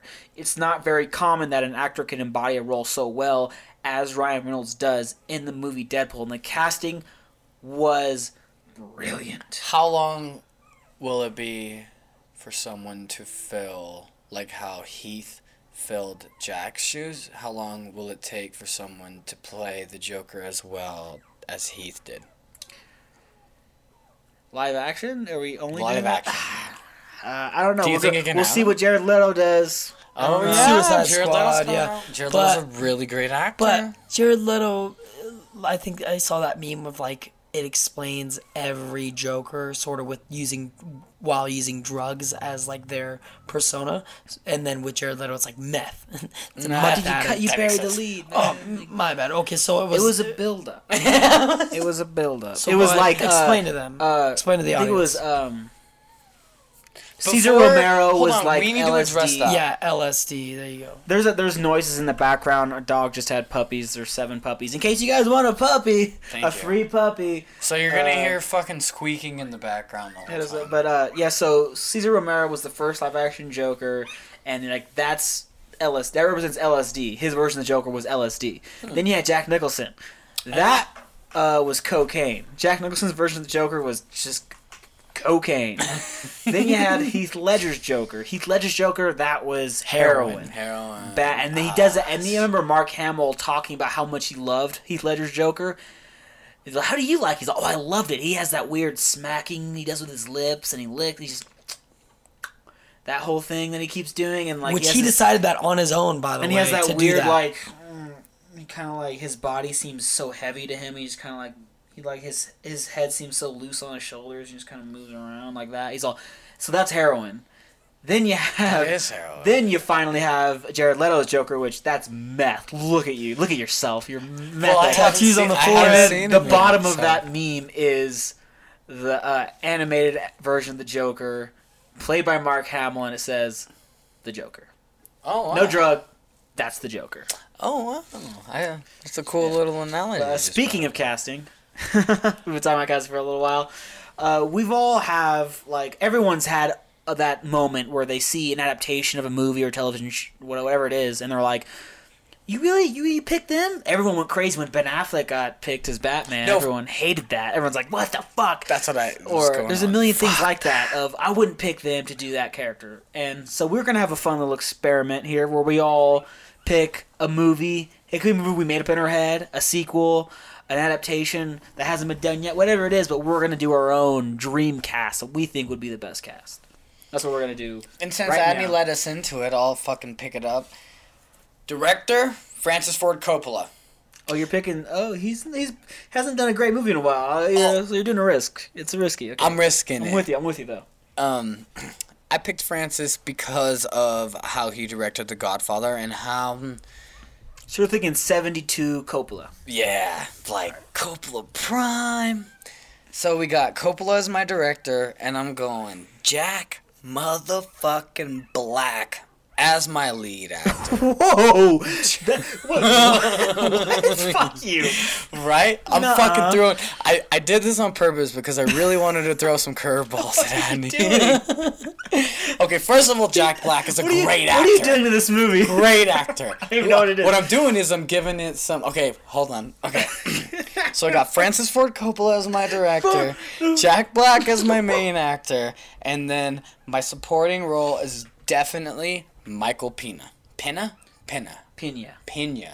And for those of you who aren't going to be able to put the name with the face, what do you think? End of Watch was the big movie. End of Watch was the big one. He was the Mexican in that movie. He's also the only Hispanic character in the Marvel Cinematic Universe. Yeah, exactly. He's always the funny hilarious. Fucking Mexican. And he also played Cesar Chavez. So yeah, he's hilarious. Michael Pena is hilarious. He was in Tower Heist as well. It's fucking hilarious. Michael Pena. I'm saying it wrong. How do you say his name? Pena. All right, Michael Pena, and then my girl, my lead actress, Lizzie Chaplin, baby. Oh, day. Kaplan. Low. Kaplan. So I got mine. Okay, so wait, what movie is this? Is this a movie that you made up, or is this a movie that's being adapted? No, this is in my brain. Okay, is there so wait. Screenwriter. So you don't have a script, you don't have a movie, you don't have a plot. All you're saying is you want a movie, whatever the movie may be. You just want it to be directed by Francis Ford, and then I got Jack Black. Okay, I want to before Michael some Pena. people might. Okay, so he didn't just Actually, I didn't know this, but Francis Ford Coppola directed the movie Jack with Robin Williams. What? Oh, really? I didn't know that either. Which was he did Bram Stoker's Dracula. He did the Godfather trilogy. Everyone knows that. It's a fucking amazing bunch of movies. But the whole entire thing. So there's a vibe Apocalypse to it too. Now. Like he used to do really serious movies. Like in Succession, he did. He did The Godfathers, and he did 1 and 2. He did Apocalypse Now. He did The Outsiders, which I didn't think he did that good of a job with that adaptation, to be, in my personal opinion. And then it kind of goes off into silliness. The third Godfather was just ridiculous and bad, and then he did Jack in '96. Jack, I can't believe he did Jack. That's funny though. It kind of goes to.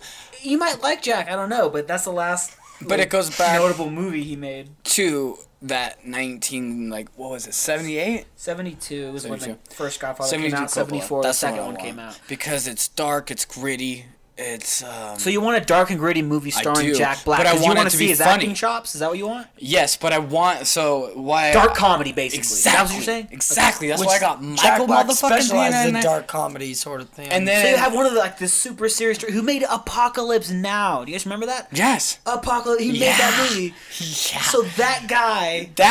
is but true romance style. 3 comedic actors. Yes. Their 3 leads are comedic actors. My 4th one is too. What's your 4th one? But I wanted true romance style. So have you guys seen True Romance? I will pay for this movie. I Dude. will see this movie. So True Romance... have you seen True Romance? Yeah, it was written by Quentin Tarantino. Correct. He wrote the screenplay. Okay, that shit's gory. As fuck. Is that when the they're one he's not actually credited, shooting though? people. I think so. It's like the mafia. It's like a mafia movie sort of thing. What's his name's in it? Christopher Walken's in it. I No, believe. Christopher Walken is in it. That's he true. plays the mafia boss. It's not a mafia story. Well, it is a mafia story. It's Bonnie and Clyde, essentially, is what it fucking is. And Christian Slater is the main actor, and it has Patricia Arquette is the co-star, and that's his love interest. And she enters. So you haven't seen this movie? I've seen it. Yes. Okay, have you? Okay. So I just want it to be that vein. So it's going to be in Francis Ford Coppola's eyes with that true romance style. So when shit does hit the fan, shit is gonna hit the fan. But until shit hits the fan... So it's gonna end in a shootout. Yes, Mexican it's standoff. definitely ending in Always a fucking Mexican shootout, dude. And it's ending I in a want to see shootout. Jack Black do some, because he is kind of athletic So for his same. weight. So to see him do that classic like John Woo dive Oh, while he's shooting so two sick, guns. dude. And it'd be fucking And Michael Peterson, hilarious. what's up, bro? That was crazy, bro. You did that, bro. Playing the same guy from Ant-Man. Exactly. And Lizzie Kaplan's just standing there. And then my last one is Michael motherfucking Rappaport.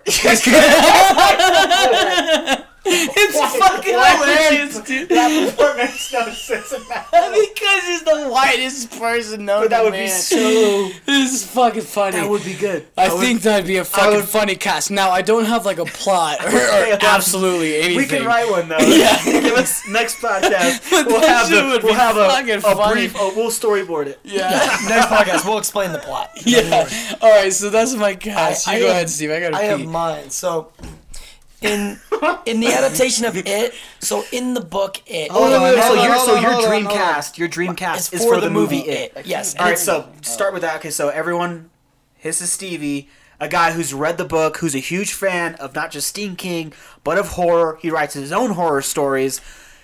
This guy is gonna give you his dream cast for the movie It. So I don't necessarily want to give you the Dreamcast for the 7 children in the book. It's very rare to find someone who, like I said, Tim Curry playing Pennywise the Dancing Clown. Very rare to find someone that can replace him. That's as eerie. That's as kind of laughable, but it's into you fear him. For some reason, so it never says the age of Pennywise because he is an alien. He's actually an alien come to Earth.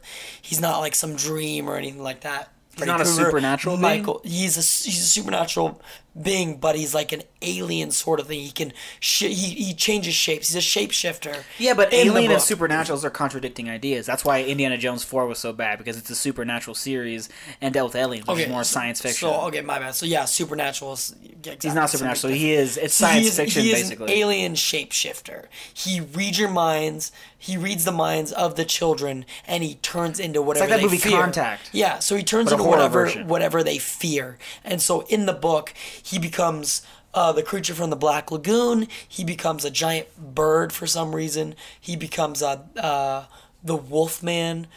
Becomes a giant spider at the end. He is the clown as well. So he turns into all these different things that are almost an homage towards 40s and 50s classic horror monsters. movies. Yeah, horror monsters. So Frankenstein as well.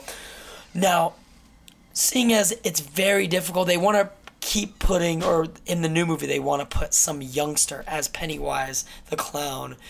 And that to me isn't really scary because the kids are super young. I think they're in like 5th grade at the time. So you can't really put this 20-year-old trying to scare these. 20-year-olds aren't very good actors. No, and it's a young guy. It's the kid from Meet the Millers. He is the weird son. Weird smile? Yeah, the weird son. They're gonna make him Pennywise. Wait, you mean We're the Millers with Jennifer Aniston and Yeah, Jason Sudeikis? he's the son, the young son. Oh, that guy's gonna be Pennywise? So he's playing Pennywise. Well, I mean, like the facial structure, I can see. That I have a I problem can with see. right there. That argument It's right there. I have a problem stereotypical, with yeah? is people like will look at an not actor the and say, actor. "Oh, well, they look similar." Like people have done their dream casting for the Joker 100 times, and it's always based off of their smile alone. It's like, then you don't deserve to. You don't. Fuck you. You don't know the Joker. You've never read a comic in your life, I bet. You've never watched anything that has to do with the Joker. You have no fucking, like, fuck you. Just a smile doesn't do it. And like, I agree with you, Adney. so I agree completely with what you're that saying. casting of that kid. Yeah, so No, they casted I'm not, that I don't kid. mean fuck the kid. I mean like fuck that. I don't mean like that guy's probably a great guy. But I just feel like that kid doesn't have enough acting chops to play this role.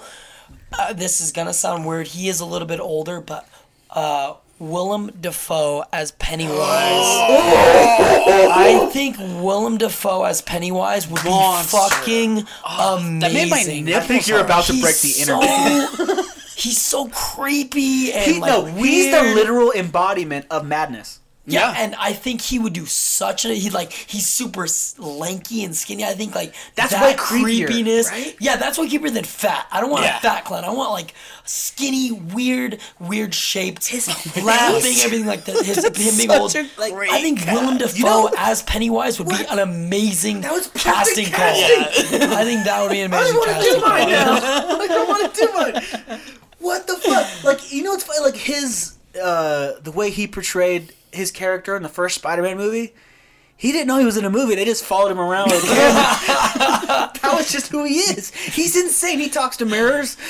The guy is nuts. The best casting Yeah, ever. that's good. Thank you guys. Oh yeah, my I just God. for some reason when I think of that character, Do the right thing, beside Hollywood. Tim Curry, I think of Willem Dafoe as that character, and age doesn't matter. The guy is what 60. He's 60. He's right now. ageless. He's 60, but that He's a doesn't matter. vampire. I think he would do I such think an he might be. amazing job at that role, that casting. I think it would be like William the Heath destroys it. Ledger stepping in the shoes of Jack Nicholson. Billy Dafoe? Billy Dafoe Billy destroys Dafoe stepping in the shoes of Tim Curry. I think it would Billy be a Dafoe good job. destroys it. So go ahead, Adney. That's just one. Alright, One. let me just follow up fucking... let me follow up Frank Sinatra and his performance. Fucking cocksucker. I should have went second.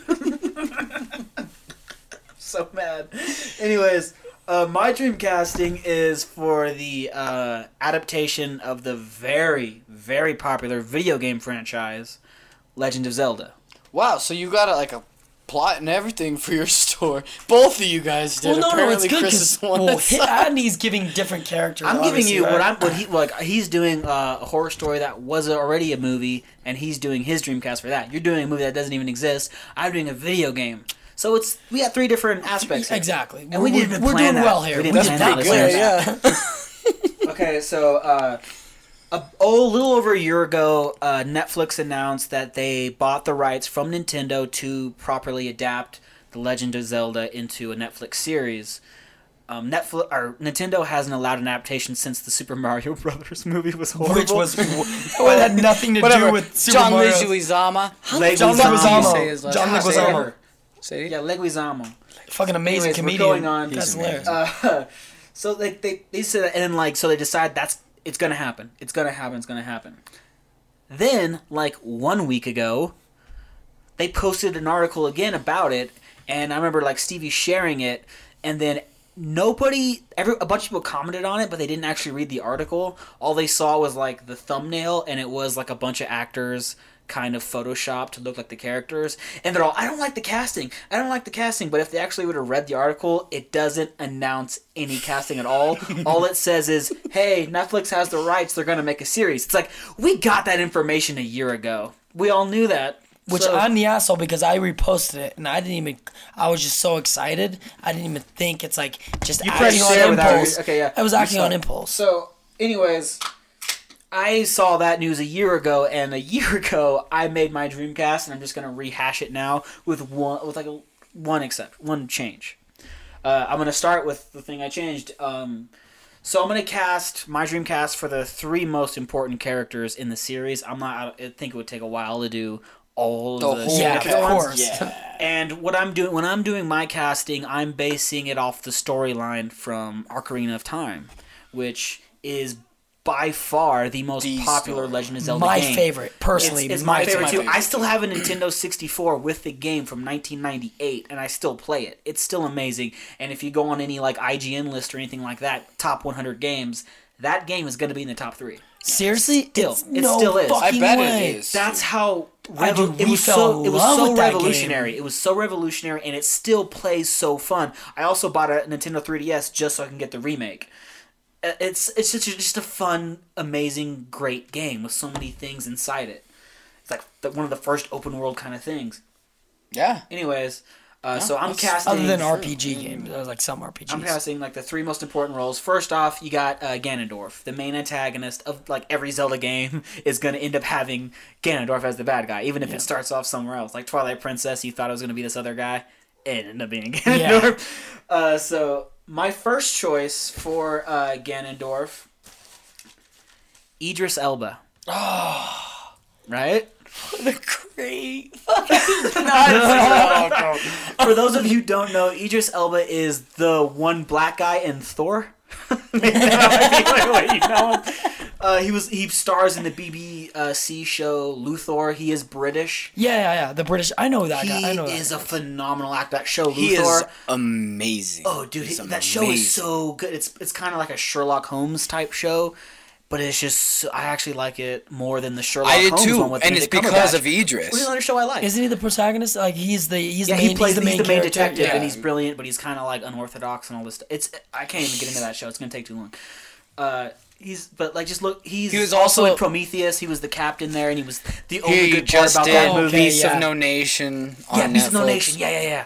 He's amazing. Pacific Rim, all that stuff. And the reason I'm picking him, and like a lot of people are like, really, like you're gonna pick. I know there's going to be some race like, oh, you're trying to cast diversity just for the sake of diversity. That's bullshit. Ganondorf has orange hair. That guy doesn't have orange hair. Hold on. I don't think anyone's saying that about you. You're Mexican. Like no. But he's saying for a certain character. No, like maybe not to me specifically, but listen, whenever somebody says, I'm picking this character, they're like, oh, you're doing diversity. Like someone in the New Yorker posts an article. Have they gone too far with this diversity thing? That was the actual title, and they had to keep changing it because they kept getting shit. Kingpin, for instance, in Daredevil, the first movie with Ben Affleck, they cast Michael Clark Duncan as Kingpin, and people freaked the fuck out. Even though I thought it was a pretty good cast. Yeah. The movie didn't turn out great. Yeah. But I mean, there you go. Did a better job. That's just an example of people going, don't change the characters that I grew up with. But here's the thing. That's bullshit, because if you play the games, you know that Ganondorf, the character, comes from a desert tribe. All his people, the Gerudo, they live in the desert, and there's like one man born like every 100 years, the rest are female, but they're all very dark people. Yeah, some are green, some are like that's weird the thing. colors. Like, in Ocarina of Time, he's like painted kind of green. Yeah. But in Twilight Princess, he's black as fuck. He's very, very dark, and like, of course, there's a lot of really dark people in the desert, so it makes sense. Like, I don't like the color shouldn't be a factor, but if you want to bring it up and be a dick, fuck you, there you go. He's a Middle Eastern ginger. That's basically what he is. Middle Eastern ginger. It didn't even have to do the orange hair. Fuck the orange hair. You kind of have to do the orange hair. Fuck you, because there was some that... You kind of have to do the orange hair. Listen close. Come close. Sit down. No, but he's also... But listen... But here's the thing about... Not just that, but not just because Idris Elba's a great actor, but... Ganondorf has to be a physically imposing character, right? Yeah. Correct. He's very big and he's scary and he knows how to wield a sword. Look at Idris Elba's character in Thor. He plays Heimdall. He is a very... He's like a security guard, right? He is. He controls the Bifrost, the bridge that connects worlds. He's the guy that they trust with guarding like all the realms, and he has sight where he can see everything that's going on. And he is very big, and he has a giant fucking sword. Like, yeah, that could be Ganondorf, right? Just the physical part. Then you add in the fact that the way Ganondorf needs to be not just... He doesn't start out as a bad guy. Like I'm saying, I'm basing this off Ocarina of Time. He starts off as, hey, look, I want to make peace with you, the Kingdom of Hyrule. And he goes to the Kingdom of Hyrule, and they're creating this treaty, and like all this thing, and like young Princess Zelda's like, I don't trust that guy. And everything, and they start off as like as feeling like, oh, we're friends, and then at the last second he kind of turns on him. And I think Idris Elba could play that complex character of he can be kind of like he has something to hide. Well, you have to have somebody that can actually act too. He can be that smooth talker, exactly, because he's done that in Luthor and stuff. He's been the smooth talker. He's been like, yeah, and then he can turn into like Beast of No Nation. He can turn into that monster. All the while being this physically imposing guy. And I think he would be perfect as Ganondorf. I don't know if you could cast that role any better. Dude, I think that's the Well, there's one other... I have a backup. What's the other... The mountain cat... Is that who you're going to... Thank you. Bury the lead. Spoilers. I'm not trying to throw salt. No, you're fine. I did the same thing earlier. Big, though. I did the same thing. Andy's like, really? You can bear the lead? But, yeah, like, that's my perfect casting, I think. But if you can't get him, my second choice was Hafthor Bronson. If you don't know who that is, he plays the mountain that rides Gregor Clegane from Game of Thrones. He's 7 foot even, I think. 320 pounds. He's one of the strongest men on the planet. Like, he competes in competitions constantly. He's broken several records. And he's younger than us. Let's not forget that. He's younger than us. I thought he was 29. Dude, the guy, the guy is super young. He was like 25 or 24 or something around there. I swear he's super young. I'm finding it. But that would be because, like, in the show, he's described by Braun as freakish big and freakish strong. Doesn't that not describe Ganondorf pretty well? Like, that's pretty scary. And then you have, like, this giant, enormous man, this mountain, who could be very scary. But the only problem is that he's not known as an actor, really. He's been that's how he got famous and all, but in Game of Thrones, like, his entire dialogue is, his first thing he ever says is, "Who am I fighting?" Second thing he says is, "Some dead man." And he's like, and the last thing he says is, "Elia Martell, I raped her, and I killed her children, and I smashed her head in like this." And that's all his dialogue. I just did his whole entire acting. I did it just now. Like, dialogue-wise, you did. Yeah, I did. He was in there the entire fucking season. He's literally only a year older than me. 1 year older than me. And 1 year and 10 You guys days gotta look older this than guy me. up. That's crazy. And he is 30 times my size. That guy is fucking Just type huge. in The Mountain. Yeah, it's going to be hard to pronounce. IMDb. His name is Put spelled H-A-F. The Mountain, Game of Thrones. T-H-O-R. IMDb. With, like, the whole accents, and then it's Julius with 2 accents, and then what is it? Jornson? I'm not even a Jornson? girl, and I want to have his This piece. dude's name is Thor, basically. It's half Thor. He's Thor. Dude, he probably wrecks women. And Yeah, he's but I'm he's gonna from go. the UK. I'm So, also not UK, gonna go on the other thing and say that I think Idris, however you want to say Idris. it, would completely destroy. Oh yeah, absolutely. The mountain I'm just for saying, size. The mountain for size comparison for is physical, like if you're gonna do more of the like Twilight Princess kind of thing, where you have a different bad guy, and at the last minute you find out he was just trying to resurrect Ganondorf, and Ganondorf he's not that much in it. He's just there as the last kind of.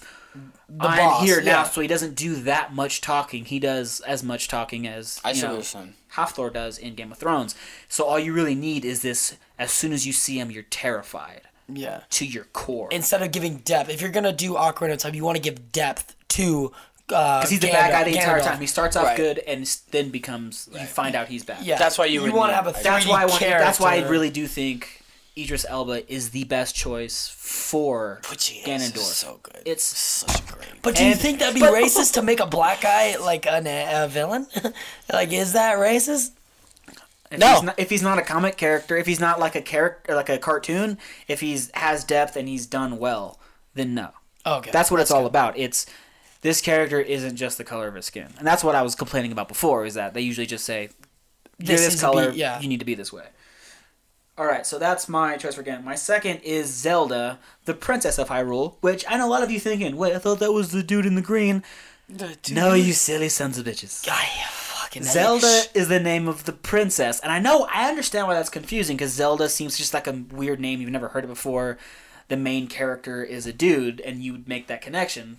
That's a fantasy thing. His name's weird, Zelda, blah, blah, blah. And you always see his face with that name above it. And it makes no sense that you would call it Legend of Zelda, because the real legend is the guy Link. in the green, His whose name is Link. He is legend. His name is Link, which is a super lame name, Link. That's a lame fucking name. Why wouldn't you name it Zelda? But the creator... Should name him Madney. You know what I mean? The creator, like... Dadney. Dadney.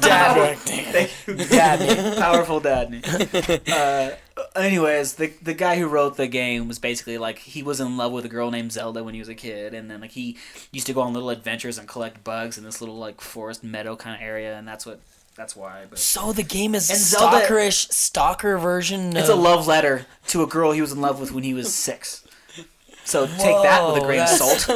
Wait, no. Was it a love letter of a girl he fell in love with while she was 6 and he was an adult? Because that would be a little weird. I can't bang her, so in the video game, I'm gonna do some things. Yeah. Alright, so the second part you have to cast is, like I said, Princess Zelda. And my choice is Imogen Poots, who I understand that most people don't know who the fuck that is. I think her most famous role was in That Awkward Moment.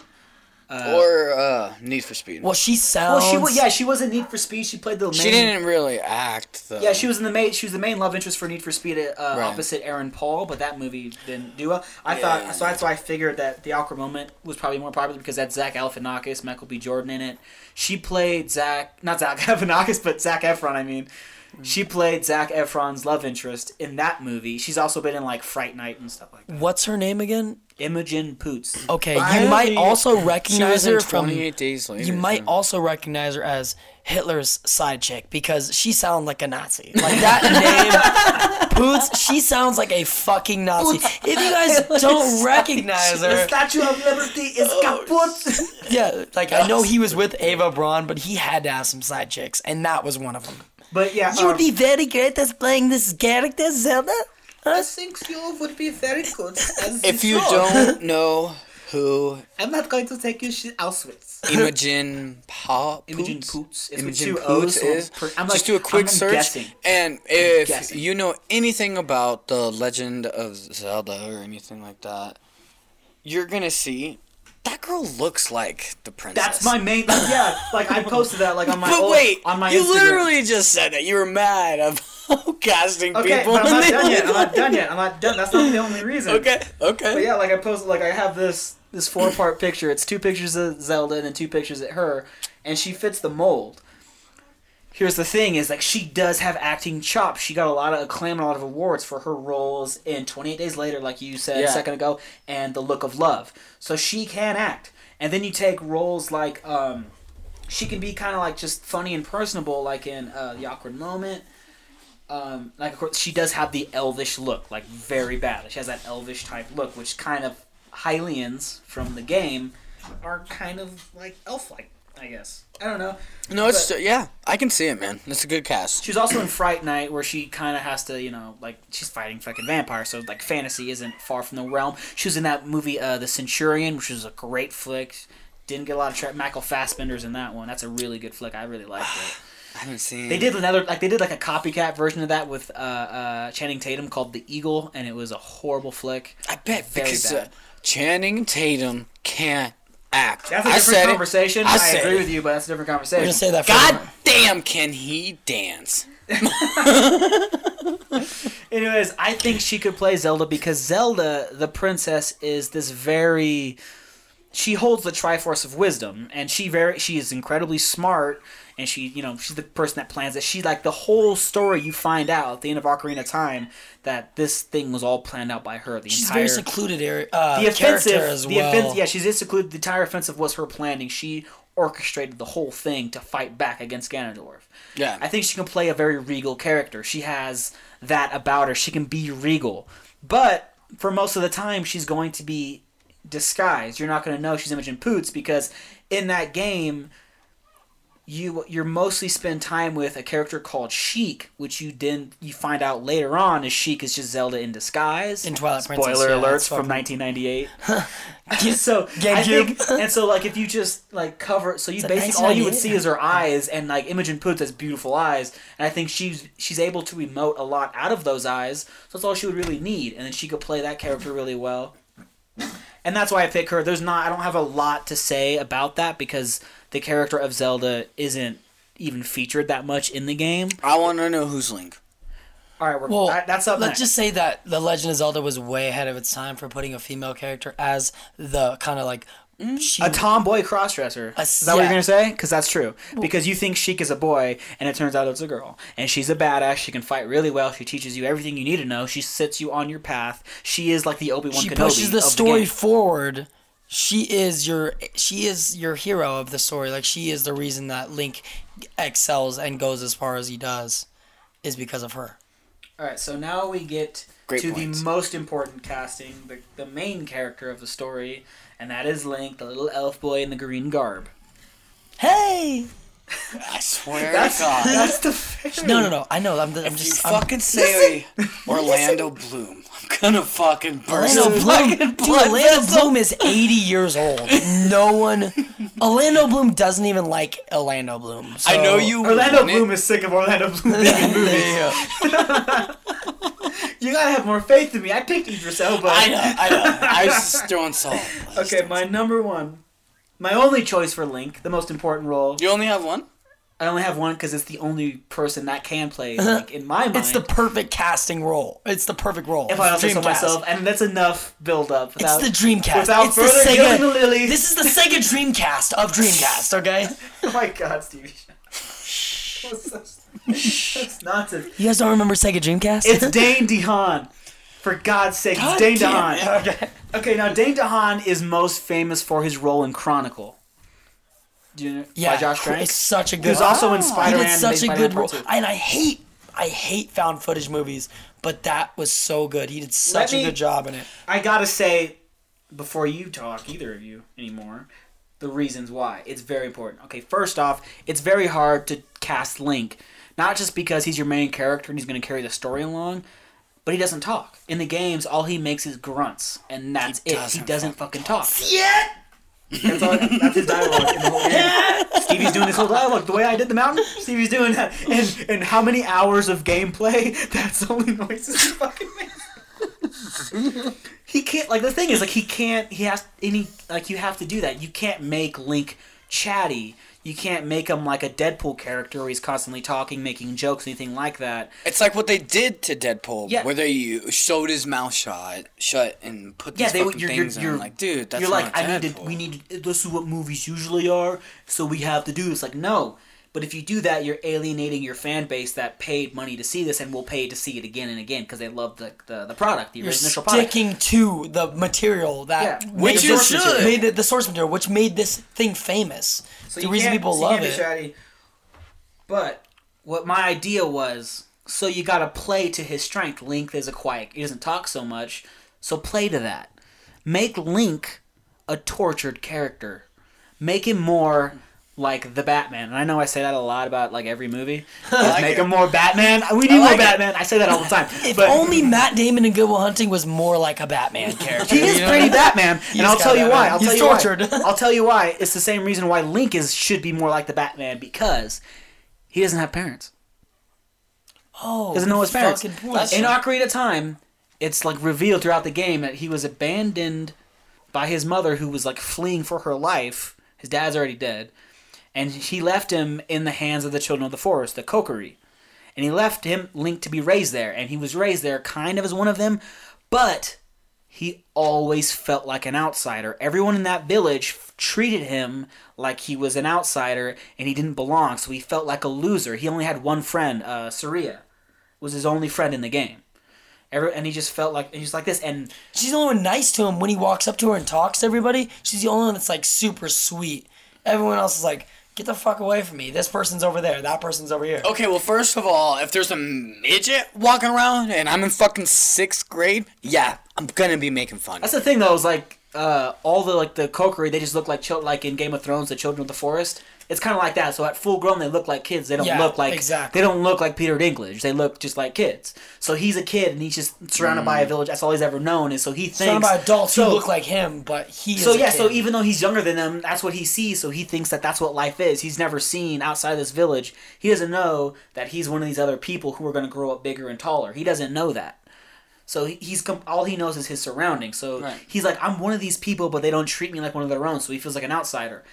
And how is that not the exact character that Dane DeHaan plays in Chronicle? Yeah. He has parents, like his mother is dying, and his father is an asshole, so his parents are there, but he's almost an orphan. You automatically feel for him because he doesn't really have the parent archetypes that you would expect to want to have, like you would need in your life. So he already has a shitty home life, and then he's an outsider at school. He finally makes 2 friends, and he has powers, and he goes nuts, which makes that movie very, very interesting. It's basically Akira, but live action. It was actually a really good movie. Not trying to like take away from what you're saying, but it was actually like... And people eat the fuck out of, like, eat it up with fucking orphans. It's the easiest way to get the audience on your side. Everything, because America is the orphan sort of like that's our narrative. The origin story of the United States is that we're the scrappy underdog. You know, we were controlled by the most powerful empire the world has ever seen, and we fought back just a bunch of farmers with our muskets, and we won. We are the scrappy underdog, and so everyone wants to be the scrappy underdog. Yeah, that's our history. We are not that anymore. No, but I'm saying like that's what makes people connect with characters in movies. But that's the thing, though. We still do that narrative in the news and everything. Whenever we want to go to war, we make it seem like we were minding our own business. We weren't doing anything. Then Japan attacked, so now we're the underdog. We have to fight these giant empires. We were minding our own business, and then like 9/11 happened, so now we're this scrappy little guy. We have to go and fight these big bad terrorists. But we are always that narrative, and in every movie, every good guy is an underdog in one way or another. They are an orphan. They don't have their parents. They have some kind of bad thing that happened in their past.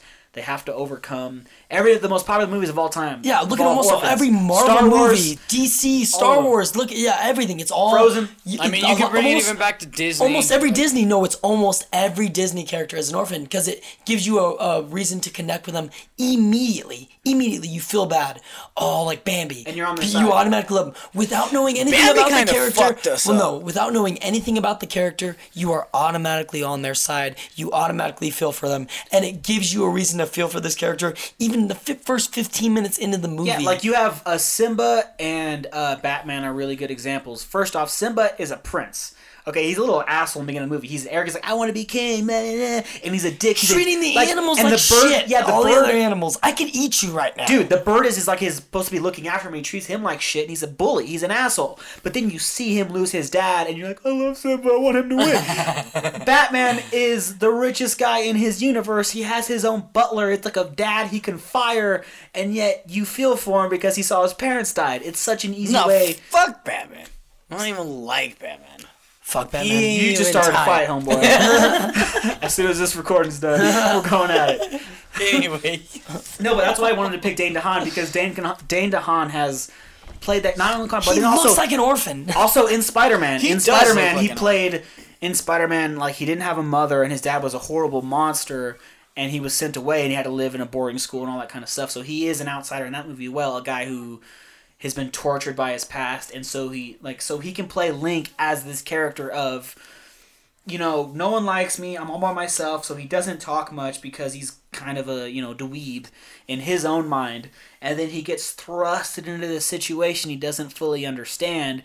He gets put into and he has to grind through. It's the Die Hard kind of, with Bruce Willis. I'm talking about the movie Die Hard, everyone, if you don't know what I'm talking about. Of the regular guy that has to grind through and overcome these obstacles as slowly as he can. And that's what the games are, is you're slowly going through. You're not, and you have, every time you're trying to solve these puzzles, and you're trying to do this thing, and he gets thrusted into this world, and he meets the Princess Zelda, and she puts him on this adventure. She sets him on his way, and he becomes the hero that he was meant to be, and he finally gets who he is. And I think Dane DeHaan, because he does look kind of childish, so he could play a younger character. And if you just look at his face, you're like, that guy is a fucking elf.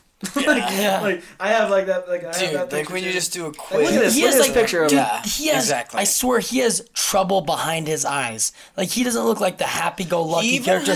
He looks like he's always in distress. He looks like he's always in distress. Like, there's something... I might repost all these pictures on my Instagram just in case the listeners... Or I don't really know, and I'm gonna post I have comparison photos between the characters and then the actors. It's almost like there's something off about the guy in general, like that actor, and it's like he's hiding something, sort of thing. I mean, his eyes look very, very sad. I think he could play that. He could play up to that. He could play up to that being the outsider in Hyrule. He has a deep sadness that he doesn't like to show, and I would love to see, because every movie or every TV show has to have the low point where the character's at their lowest and they somehow get inspired to move on. That's all part of the character arc. That's what makes him a hero. Yeah. And I would love to see Dane DeHaan do that. Like him just giving up. Just absolutely, this is hopeless, this is an insurmountable obstacle. And then just him, just the draining come from his face and just his whole body language. I think he'll be able to do that better as that character than really anyone else I can think of at the moment, and really embody that character. like the only way you're gonna be able to have that level of acting is like you get a Daniel Day-Lewis, and Yeah, that's he's what I not was gonna gonna say. he's gonna look silly in that role. Which is funny is that the kid is a really fucking phenomenal actor. Not only that, but he looks like he just looks like the character. He looks like Link. So it's almost like you found the perfect casting. Who's your director? I haven't thought of that, but it is a fantasy thing, and like whenever you think of fantasy, your automatic Scott. thought is Ridley Scott. I went to Peter Jackson. Peter Jackson. Because, but at the same time, I feel like he's done with it, because the Lord of the Rings, the Lord of the Rings movies, of course, his masterpiece, and he put so much of himself in those movies, so much effort. But the Hobbit movies, he just didn't give a fuck. It seemed like he's like, fuck it, make it all CGI. We got the budget. I don't give a fuck. So I wouldn't want it. I didn't enjoy all of those movies, but they were still enjoyable. I didn't like any of the Hobbit movies. That's what I'm talking about. I understand that. So yeah, director would be difficult. I say we dig up Stanley Kubrick and we have him direct. He would destroy these actors and they would go insane because that's what he does. Stanley Kubrick is pretty crazy. So I think it would be like get any of the directors from Game of Thrones, any of them, like pick like the best episodes, like the person who's done like every season has done a good job on Game of Thrones. Pick that person and be like, all right, you're gonna do this. What's the style you're going for? Because I think Del Toro could do it. He would do good with the monsters. But like that's why they would be different. They would be kind of different from you're the going for, because it's going to be darker. I do think that it should be darker. I want it to be dark. Yeah, I want it to be dark. And they're not going to want to do that because, like they said, they want it family friendly because it's a Nintendo property. Like that's what people We're want. nerding out really That's hard. what people want. But we want. Don't make me break out my actual ocarina and play this song. What we want is.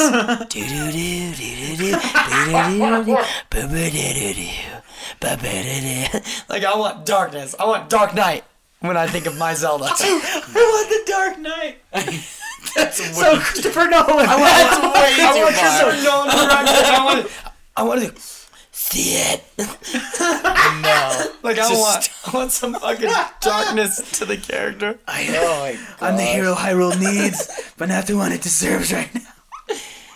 So okay, maybe like an Alan Taylor. Like I'm tempted to say like David Benioff and D.B. Weiss to do like an adaptation of it, but they're kind of messing up. Like the last season of Game of Thrones, they fucked up a lot of things. They fucked it up And bad. I think I don't want. I hate to say this, but I really think that Amanda Peet is about to cheat on David Benioff, and that divorce is gonna fuck up his entire creative process. Yeah, and that's with fucking Oberyn Martell. Yeah, have you seen the way she touches and tries to kiss Pedro Pascal? Pedro Pascal, that's it's it. visceral. Pedro Pascal. You can feel how wet she is by the picture. I mean, the way let's she be looks honest. at him. If I was married and I had contact with Pedro Pascal, I'd probably do the same thing. I know, it's understandable. I'm not saying it's not understandable. I can't. And I think he's an American. Isn't he like have an American accent? Yeah. He doesn't have a Spanish accent. The Spanish accent. When he does the Spanish accent, you can have whatever you want, homeboy. Whatever you want. You want the steak? That's fine. That accent, dude. When you do that Spanish accent, it's like there's my friend Georgianne, her husband, works the bar at I know. He works the bar. He's not the greatest bartender, but he has a British accent. And he's always like, you know, he says in an accent, he asks me to borrow something, anything at work, and I'm always like, whatever you want, man. You can have whatever you want. He is technically. It's that accent. I told you who I am. It's amazing. I am Oberyn Martell. And do you know why I came the way to the stinking shit pile of a city? For you. And then he fights a mountain, and that's pretty Yeah, the accents does it. Good impersonation. Accents do it. Whatever Can't you even want to say. Continue though. I was trying to, throughout your guys' midst of bullshitting with each other there I was trying to find a point where I could bring up the Grammys, and I couldn't, so we're just going to go right into it. Kanye West just releases a new album. Well, the music of Zelda, you think it'd be good enough to ever like go to the Grammys, for instance? Like, dude, some of the songs you learn in Ocarina of Time, like the Zelda's Lullaby is pretty good. Let Kanye hit it. The Bolero of Fire, and or be garbage. which one was it? The Forest Temple one. I can't. but there's some really good songs. They might be able to get thrown to the Desert Grammys. Temple song. Okay, but wait, hold remember on. the music in the Yeah, Desert yeah, Temple? yeah, so That's good. the one. Yeah, someone from the Grammys will So be able to do it. have So we Kanye need to- do a mix.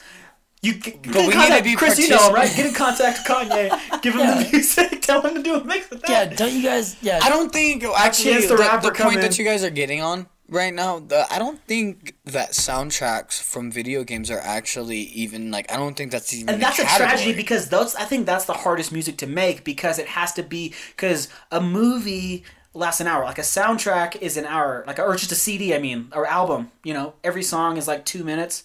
Like we listened to the whole Kanye album and it seemed like every song was a minute and a half because it was like one verse and then just the hook over and over again. That's what I didn't really. That's one of the things I didn't like about it. But like a video game, it's like It's like flowy. they'll play one. Like they'll play. There's like a total of 10 songs, and each song gets You played shouldn't really for at notice the least like transition. 10 hours. exactly. You shouldn't notice the song keeps its repetition. That's the the song thing. plays over and Like- over and over. But you have to it has to be soothing in a way because you can't think about it. It can't you be can't annoying. get irritated with it. Yeah, exactly. Like the Legend of Zelda's a good example, but also Skyrim. Like I pre-ordered Skyrim before it came out, so I've had that game since 10,011, and I'm still playing it. I just now got the DLC and I love it. And the music is the same throughout the whole game, but at no point do I turn it off and try to play something else because it's like, and that takes a lot of like the Sonic games, the soundtrack on that, the Mario ones are pretty okay. It's not as good as, but It's like, a shame. It's a shame that it takes these a lot of talent soundtracks to don't make get music that acknowledged. doesn't get old like But that. you know what's funny is now that we're talking about it, we're hella gonna notice it next time we're playing video games. I've I already noticed it. I agree with that, Nee. I already notice it every fucking time I just fucking wanted play to a use that as video a game, I can hear it. segue for the Grammys. But yeah, back Continue. to what you said about Kanye and his album. And like like I said, we listened to the whole thing before the podcast, me and Chris. And Alright. I think I liked 2 songs on it. I thought, it sounds good. I didn't like the lyrics. Lyrics didn't catch me. It was not good. But he is It's a not lyrical good. genius. Okay, so wait, hold on. Before Kanye even released this album, he had an album release party in Madison Square Garden where he literally sold out Madison Square Garden without doing a show. He wasn't doing a show. He wasn't performing. He wasn't talking to people. He literally said, "This is going to be where I announce my release. You guys should be there." And he sold out Madison Square Garden, one of the biggest venues in America that you can and not sell only out. is it big, but it's an important location. And it's There's an so much important history location. behind it. And did he just He did it so literally- he could release, okay. send the release Are date, you goes, ready? 20, So he basically, like- 2016 February 13th So- I'm gonna be releasing my album, and everyone shows up. He says that for 2 seconds and then everyone goes home. Is that what happened? Because that's shitty. Or did he do like the typical DJ thing where he just put his iPod on shuffle and was like, "Here you go." Did he just come out and talk to the audience for a millisecond to let them know the release date? Or did he play his album to them? I'm confused. These are all great questions. What I want to know is when you're buying his ticket, what are you purchasing? Yeah. Because I looked it up and I can't find anything on it. Like an actual description of what they're paying for. I can't find it. All it says is Kanye West's opening ceremony. It doesn't say if he's performing. It doesn't say if he has other people coming. It doesn't say anything about what the fuck he's actually doing. And the whole thing that Kanye did, because Kanye is he wanted to sell out Madison Square Garden just to tell everybody that he was going to release his album. That's literally what he did. So, he sells out Madison Square Garden. He comes out. He says, yo, I'm releasing my album. It's going to be called... I don't know yet, but it's going to be called something special. And it's not only is it going to be called something special, it's going to be the greatest album of all time. Greatest album of all time. And then he went like this. And he literally thought he was Jesus. He put both of his fucking hands up. That's the and fans. and so that's the fans in picture. the background. And so that's the picture that you get when you actually buy his album now. It's the picture of him doing his little hand thing, but they photoshopped it. He Nixoned the crowd? He Nixoned the crowd. The balls. The balls. All I'm trying to say is like Frank Sinatra would never have done that. Frank Sinatra would never fucking do that. He Frank Watergated had and class. put on a show. Yeah. He had comedy in between the songs too. He brought his buddies out. That lineup that he had, Sammy Davis Jr., one of the most talented motherfuckers ever walked the planet. Kanye watergated Madison Square Garden? Are you kidding me? He is a crook though, and he proved it. And he got away with it. I just want to say I am a lyrical genius and I am not a gay fish. I am a crook and a lyrical genius. I am a lyrical genius. But yeah, there's a song called Kanye being, or something about Kanye being Kanye, and the whole song is Kanye singing about Kanye, and he keeps saying his name over and over again. The whole song is Kanye is awesome. That would be a Kanye thing to do. Kanye would do that. Kanye is so awesome. Kanye this, Kanye that. And I had a headache. And I almost wanted to kill myself. How bad that song is. So that's Adney's impression of the track. Chris, as a hip-hop listener, I love hip-hop. I agree with Adney. So do I. I love hip-hop too. And like after that, you go ahead. I think the album's called The Narcissist. I'm pretty sure that's what he named the album. Do you want a ticket to the narcissist? Do you want a narcissistic ticket? Get your narcissist ticket. That's every single review that I have read. And I go to that track in specifically because I'm pretty sure... Sorry, I misspoke. I go to that track specifically because for about a minute and a half, he's literally talking about himself. So the track opens and he's like, man, I wish I was Kanye. If I was Kanye, I'd be doing this, Kanye. And if I did this, Kanye, then I'd be doing that, Kanye. And if I was doing that, Kanye, then I'd be doing this, Kanye. And if I was doing... And it slowly progresses exactly like that. And all he is doing is saying, I'm Kanye West. I have made it a brand now. Now, Kanye West is a brand. And if everyone isn't wearing Kanye West as a brand, you ain't shit. So that's what I got from it. I feel like that's kind of the similar vein that Adney got from it.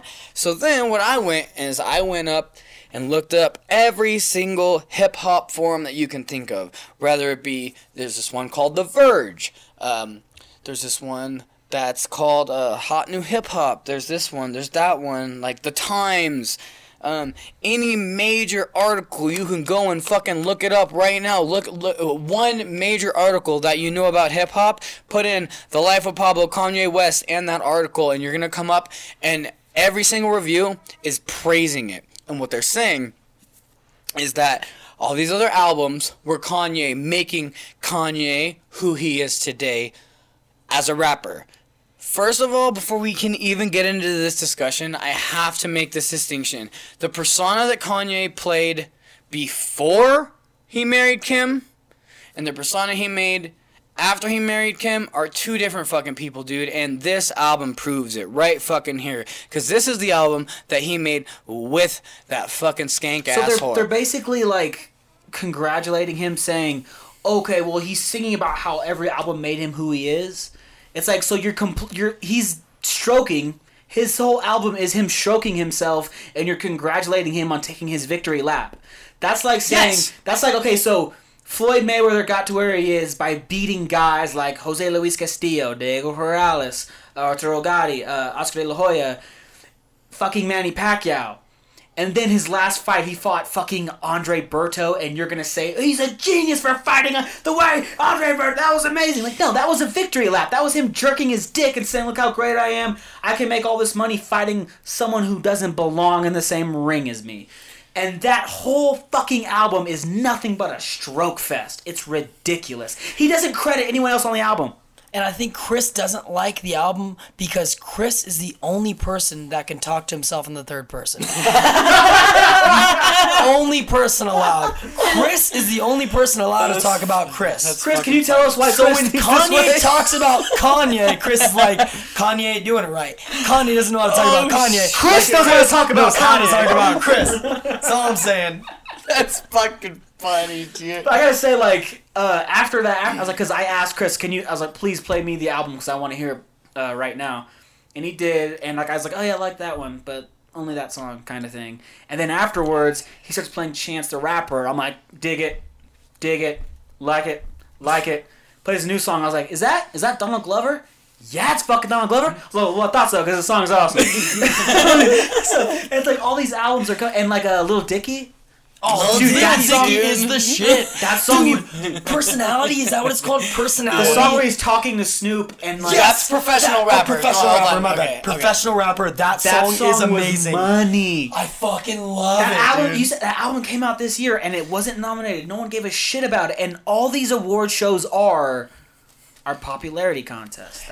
It's so sad because I understand Kids' an Choice award, Awards, dude. that's I what it understand an award, man. I played sports my whole life, you know? Like, if there was an award for, like, I don't know, being the most dedicated boxer to your gym, would you really be that mad about getting it if you got it? Like, come on. No way. And if it was like a thing where like all the other people at the gym were like, we're gonna vote and decide who gets it, it's still a popularity contest, but if I still won it, I'd be like, I would cry. I would trip on my dress on the way to accepting the award.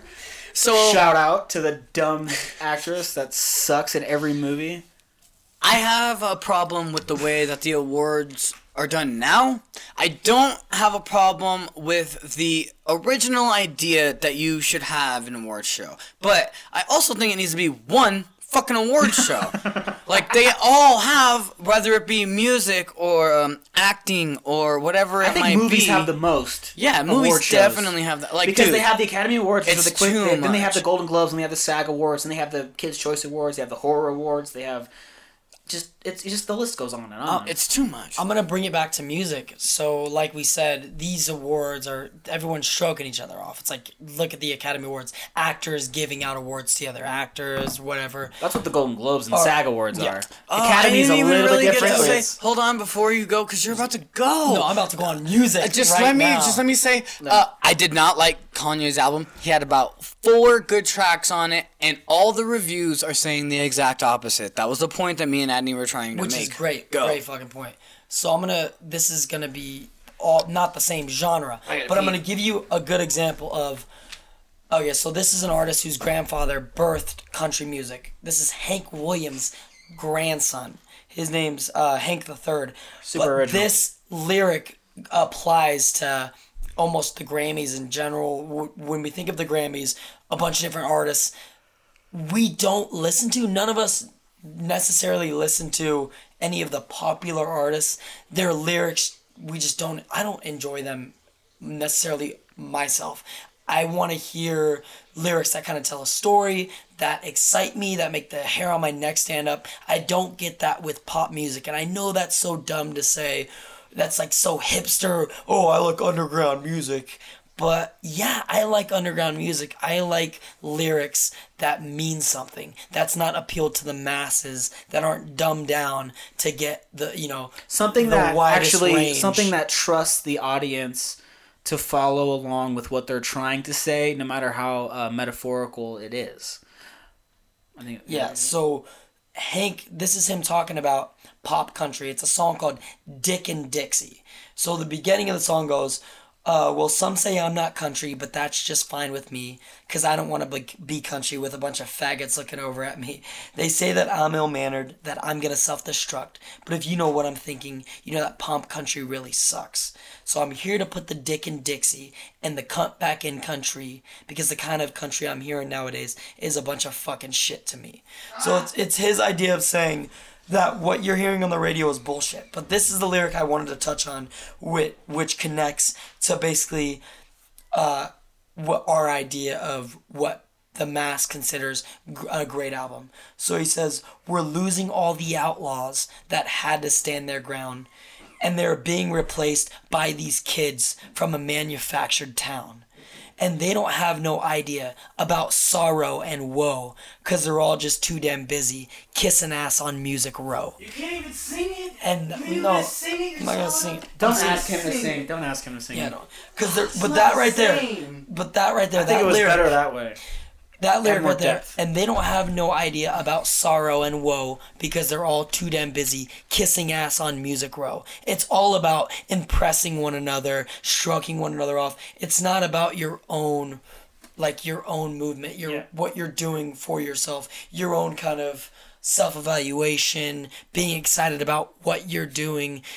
like Kanye just wants people to appreciate him for being Kanye. That's exactly what he's doing. That's what I was saying earlier about, like I said before, about narcissism, about having grandiose views of yourself, and you need the recognition from the masses, and that's what he's constantly telling that he's great, so people will say it back to him because he really wants it, but he is also insecure. That's why he's constantly using that auto-tune. Because he sucks at singing and he feels he has to correct it with a computer as a robot. That's his defense mechanism. Nailed it. That's his defense mechanism. He needs that. He needs that love from the masses. He needs that. And this is a perfect example of a great artist, Hank Williams III. No one knows about him. And he's basically saying, I'm going to do my own thing. Fuck you, whether you like me or not. I'm singing real country. Whether you think this is real country, my favorite country is a band you showed me. It was Devil Makes Three. And, like, every one of their songs has so much meaning behind it. And it's not just one fucking, like, verse. It's not. There's several verses. For one, Kanye, you dick. Dude, and they never talk about how great Devil Makes Three is. They never talk about themselves at all. So, I mean... It's about, like, they have something to say, and they're going to do whatever they can to say it. They don't care about how selling out venues. It's about... Not about getting recognition. It's about pushing I just want. Sort of thing. I have a view, and I want to see if anyone else shares that view. Can we start this conversation? Yeah, and it's not. Look at me. Look what I'm doing, and I'm responsible. You're for nailing that. the content. You guys are nailing the content, but you're not giving Hank any recognition. That motherfucker can sing. He can sing. Yes. Hank hits notes that there's no fucking way you or Adam here are gonna be able to hit. And I love Hank Williams III, and his grandfather is amazing. He birthed country music. So when you get this idea of what country is, so let's bring it to Taylor Swift, for instance. Yeah, I really wanted to talk about that because that was because during the I remember when being a kid and country was this super like abstract thing. It was more of a Johnny Cash kind of flavor, and growing up and it turning into the pop that it is now. And one of like the biggest transitioners was Taylor Swift, this girl who really didn't sing country songs. She dressed country, she looked country as fuck, but she sang very pop songs, like if Katy Perry sang those same songs. Acoustic pop, like it transitioned now to way more. I'm not saying I'm not saying they were bad. I remember being like, oh, that's a cute song, whatever. I have no problem. Like she writes her own songs. Adorable. That's amazing. That's great. Like she's very talented. I have a lot of respect for her. And everything, but now she's just this huge egotist, and like she gave a speech at the Grammys where she's up there for like best album of the year, which of course it wasn't. She has like 15 people behind her, 15 people who worked on that album with her, and she says people are gonna try and just talk you down and say that you weren't enough and say that you're not responsible for the success, and they're going to try and take credit for your fame. But one day, you're going to look in the mirror and realize it was you and only you. And it's like... There's people behind you! Yeah, there's worked on the album! There's a cornucopia! We're still here! You have more than a football team behind you who they all worked on that. But they all did that. And that's not it, Stevie. So shut your mouth and let me say this. The way she got her start, I think a lot of us know this, but her family was very wealthy beforehand. Okay, yes. Like you said, like Helen said, you don't know any woes. You don't know what it feels like to have pain. She had it easy. Not only her family made so much money that her mom quit working. This is information I got from my girlfriend who told me about this, and I flipped the fuck out. But so that's what I'm citing as my resource in case anyone has like contradicting information. My resource is Desiree Torres. Anyways, so I'm saying none of our information is we're always wrong. So if we were right, no, I'm usually right. No, but okay. So her mom quit working in order to drive Taylor around to every studio they can reach, everyone, and shove a cassette and kiss Music Row's ass and say, please play our thing, please listen to our thing. And her dad made so much money that he was able to be the only one working and support not only the family but this little business venture that Taylor wanted to do. And Taylor wanted to be a musician so bad, Daddy, I want to do it. And she made her family uproot and move to Tennessee to be part of that music scene to try and perpetuate that country kind of vibe. So she had help every fucking step of the way.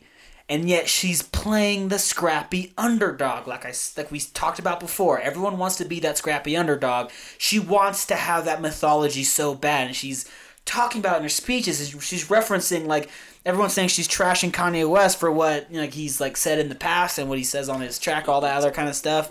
And it's like, stop feeling sorry for yourself. Stop trying to say you had to overcome all these things, because you fucking didn't. And I know she can write a good song. I'm not saying she can't, but she's still a douche. A good couple songs, like giant most of her songs are douche. fucking. Let's be honest. Taylor Swift doesn't blow guys, or else she'd keep a relationship. Like that. There's got to be a reason why she can't keep a relationship, right? She's not sucking. Wait, hold on. Probably sucks. Hold on. as a I can person. put a name in there with that whole argument. Jennifer Aniston. How crazy. No, well, she had like one. That was Brad Pitt for 20 years, and then he broke up with her for another woman. So that's like, wow, she couldn't keep one relationship with Brad Pitt, who's an Adonis. So, fuck you. She's getting married now with a guy she's been with for a while. Yeah, I guess. Internet. Internet. You're not the internet, but the internet. You know what I mean? I'm not calling. What I was gonna bring up is Taylor. She was right on that cusp until Kanye did that shit. When Kanye Kanye did got that a little shit, high, grabbed her award, or grabbed the mic from her hand or something like that. Give me that, bitch. and so I'm gonna let you finish, but Lil Dicky had one of the greatest albums of all time. I'm not condoning his actions or anything like that. But I'm not like saying they're bad. Sorry.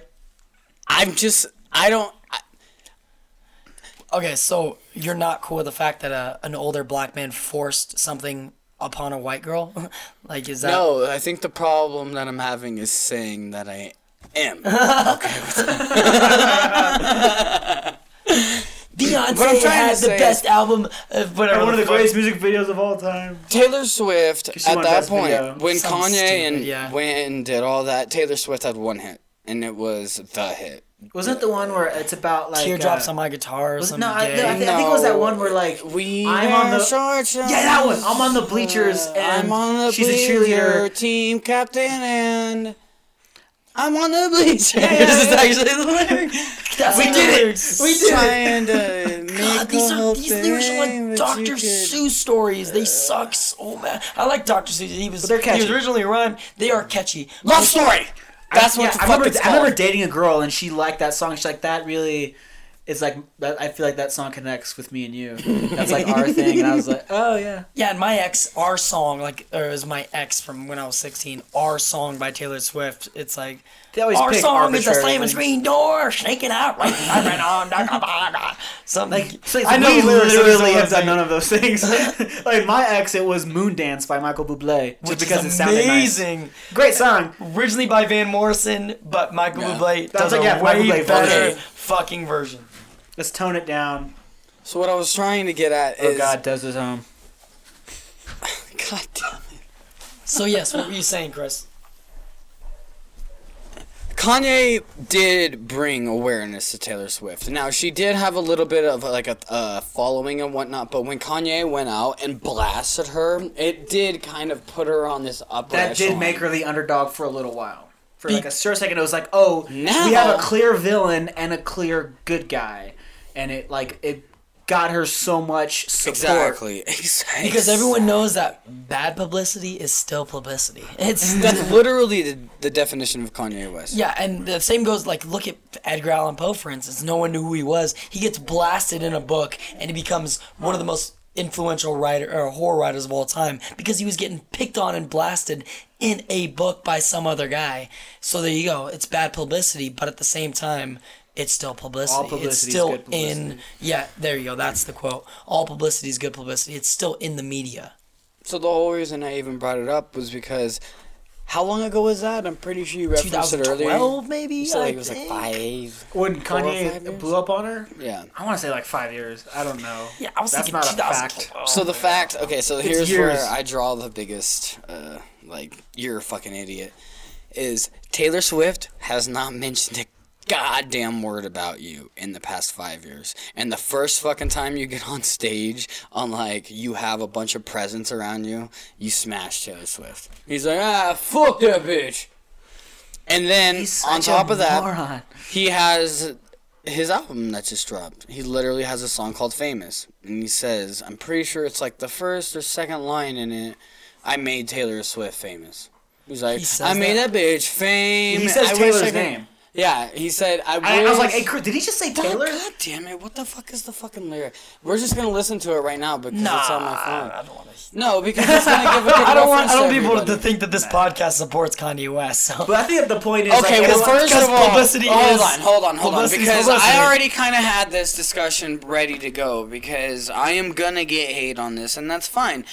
Kanye as an artist before was not horrible. When he first came out with his first couple albums, which was College Dropout, Graduation, My Dark Twisted Fantasy, there's all these albums that came out that lyrically and hip-hop wise are completely amazing. Him as a person, I hate him as a person. But he dropped Graduation when I was... That's my relationship with Floyd Mayweather. It's the same thing. Oh, I'm so happy that you brought that up because people can relate to that relationship. I feel like for some reason people can't relate to my relationship because they don't actually see Kanye They let as the an hate artist. for him as a person and cloud the fact that he has done good things with. He did, man. He's still He successful. did. He He's still did a good successful things artist. as an artist. He's Now, still a successful artist, yes. this last album is straight trash, dude. There's 18 songs on it, and 4 of them are good. 18? There's 18. We listened to 18 tracks. It was really 18? Because 18 I swear they tracks. were all a minute long then. Because 6 of them were a minute long, and then 5 of them. How dare you call that a fucking track?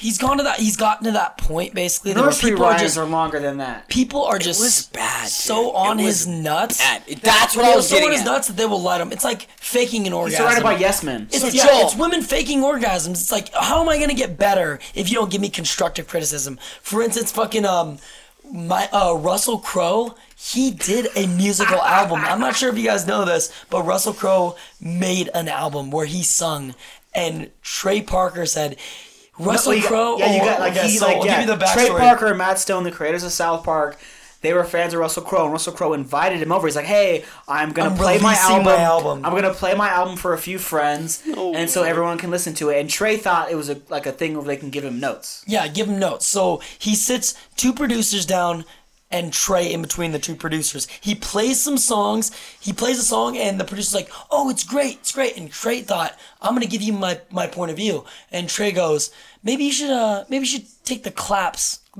out of the song." And Russell Crowe looks at him, dead in the eyes, takes a huge hit of his cigarette, and he goes, blows it out and says, "Maybe I'll take the claps out of the album I give you." And Trey and Matt they left the party after that. They're like, "What the fuck? He's doing music?" After that, they made the episode about Russell Crowe. And they said, "Listen, Russell Crowe is a great actor. A great actor. That's it. He's a great actor." So I mean, people are just so on. Yeah, people are just so on Russell Crowe or just anybody in general who is that famous. They feed into him. They feed into him and feed into him. They feed their ego. They feed their ego because, they're riding the coattail. You're riding the coattail of this person. You want to be part of their entourage. If you say anything about them, you can be kicked out of their entourage, and that's the last thing you want. You want to ride their coattails. You want to make money off of them. Free ride. You want to become famous. So you're gonna feed into their ego, and that's kind of just how it goes. So we have these bullshit people who have this idea of themselves. Yeah, it's kind of where I was wanting to go with this album. So with My Dark Twisted Fantasy, all these other albums that Kanye has done, there has been a completeness. There has been structure. There has been this. There has been that. I feel Something to say. He had something to say. Because of the situation that he's in right now, is he's not allowed to focus on his creativity anymore because he has all this other shit. He's in debt for $52 million because he started his own clothing line, because I'm pretty sure Chris or Kim or one of the Kardashians put this idea like, well, if you did this, I bet you can make even more money. His wife could buy him out of debt. It's like Kanye. So first of all, Kanye did not need to release a clothing line. That was fucking stupid, bro. That was stupid. That is absolutely, because they have clothing lines. So you should do it too, because you can also make money. It's like you're taking business advice from someone who has no talent.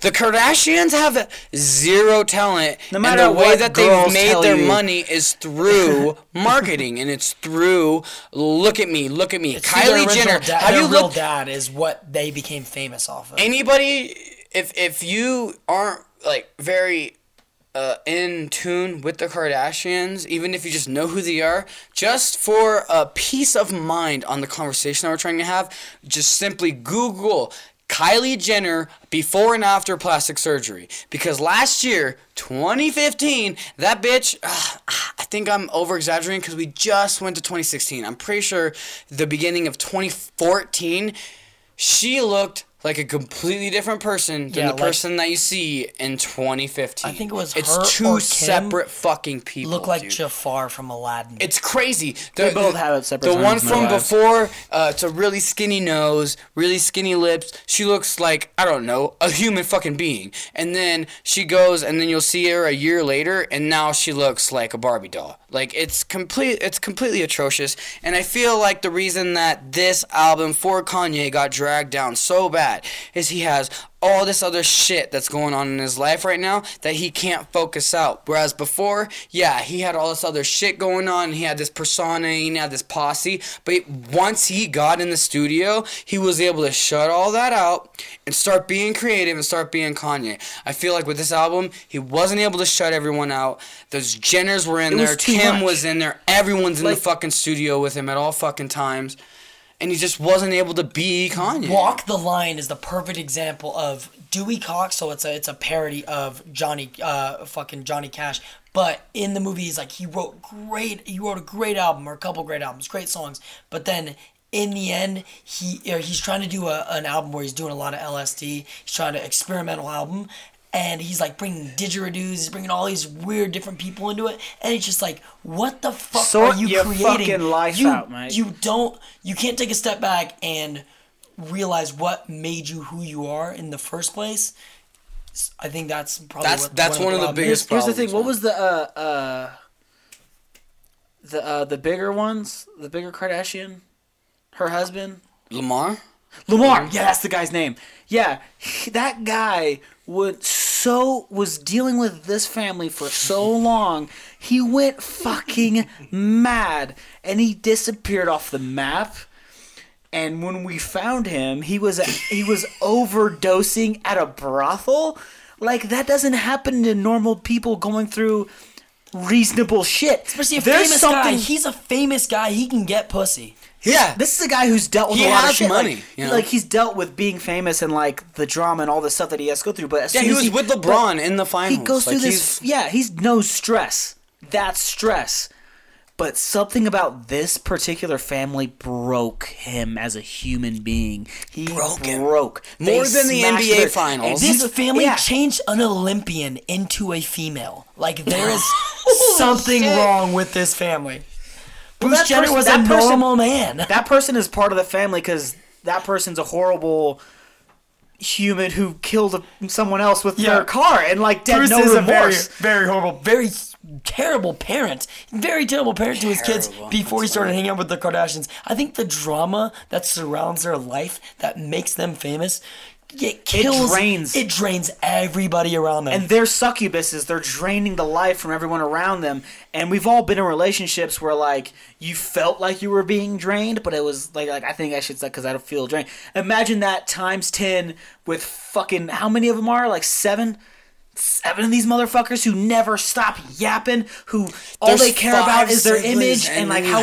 I don't even think they have parents. I just think the cells just reproduce. Like they like bacteria. Morph. They like bacteria. They just morph into more They're a Kardashians. virus They just that are keep poisoning growing. your mind. They're constantly growing. They're not. They've never been inside a belly. They're constantly just. They're Ditto from Pokemon. They're just constantly... Their genetic experiment that went wrong. And what's funny is, like, all you anti-vaxxers, all you care about is how these vaccines can cause autism. No, it's the Kardashians causing all the autism in your kids.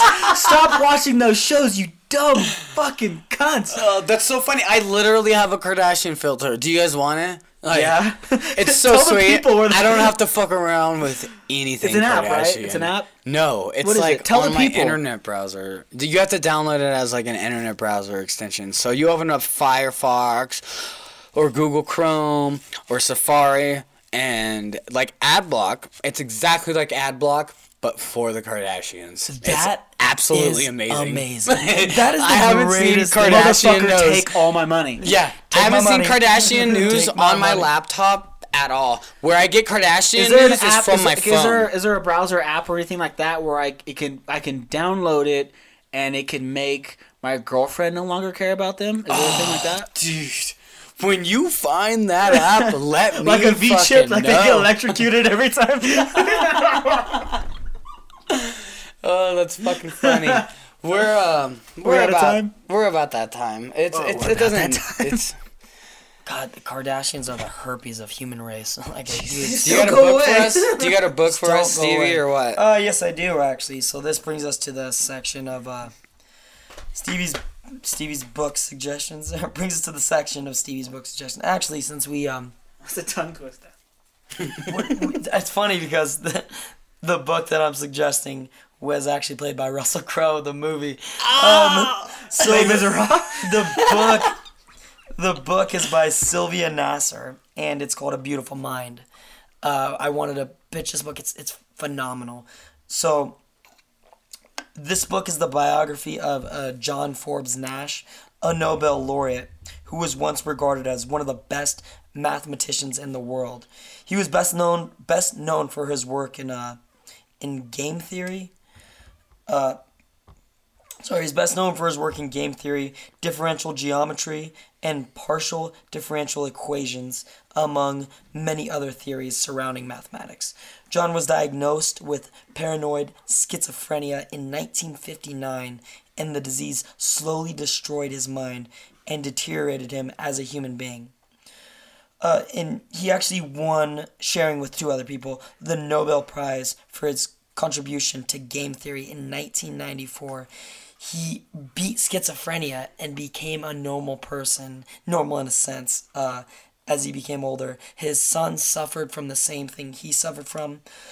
He beat all that, and yet him and his wife died, I think, last year or maybe the year before, in a taxi cab accident. But again, the book is A Beautiful Mind by Sylvia Nasser. You have to check it out. It's amazing. You fucked up, and you read a stat that I'm looking for the word that connects it. Consequently leads me to the stats that I actually got read to me. You're which is mad weird as that articulate. sounds. Anyways, let me get to it. I'm trying to spit it out. Let me get to it. I was trying to lead into it, but whatever. Anyways, so there was actually a study done on Nobel Prize winners. And the study was, are you creative or mechanical?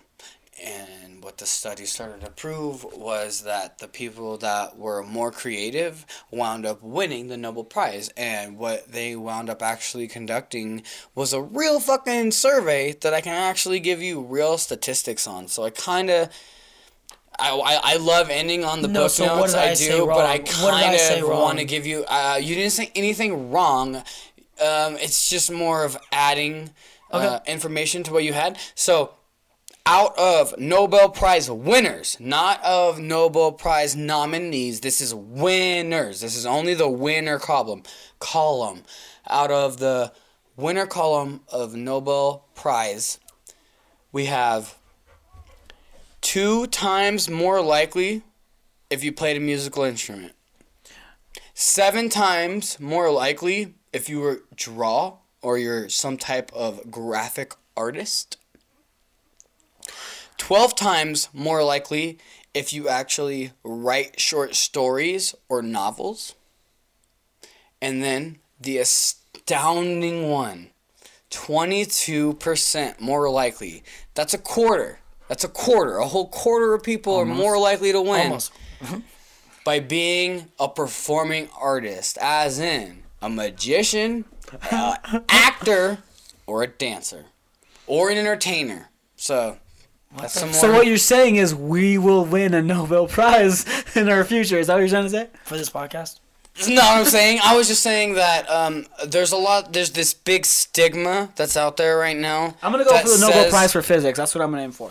That's what we're doing. That says that creative people high. don't do anything, that creative people are lazy, creative people don't give a shit. There's this big stigma. Of like the starving artist, the person who doesn't care about their finances, who just kind of lives life off other people, and like that stupid like stereotype that's in every movie or television show. So I kind of just wanted to bring it Inside up. Llewyn Drug Davis, addict. Inside Llewyn Davis is a perfect example. He's like one of the founding fathers, Dave Von Ronk, of the folk music movement in the 60s, and yet they make him seem like a starving homeless man who like feeds off of other people and lives on couches and stuff like that.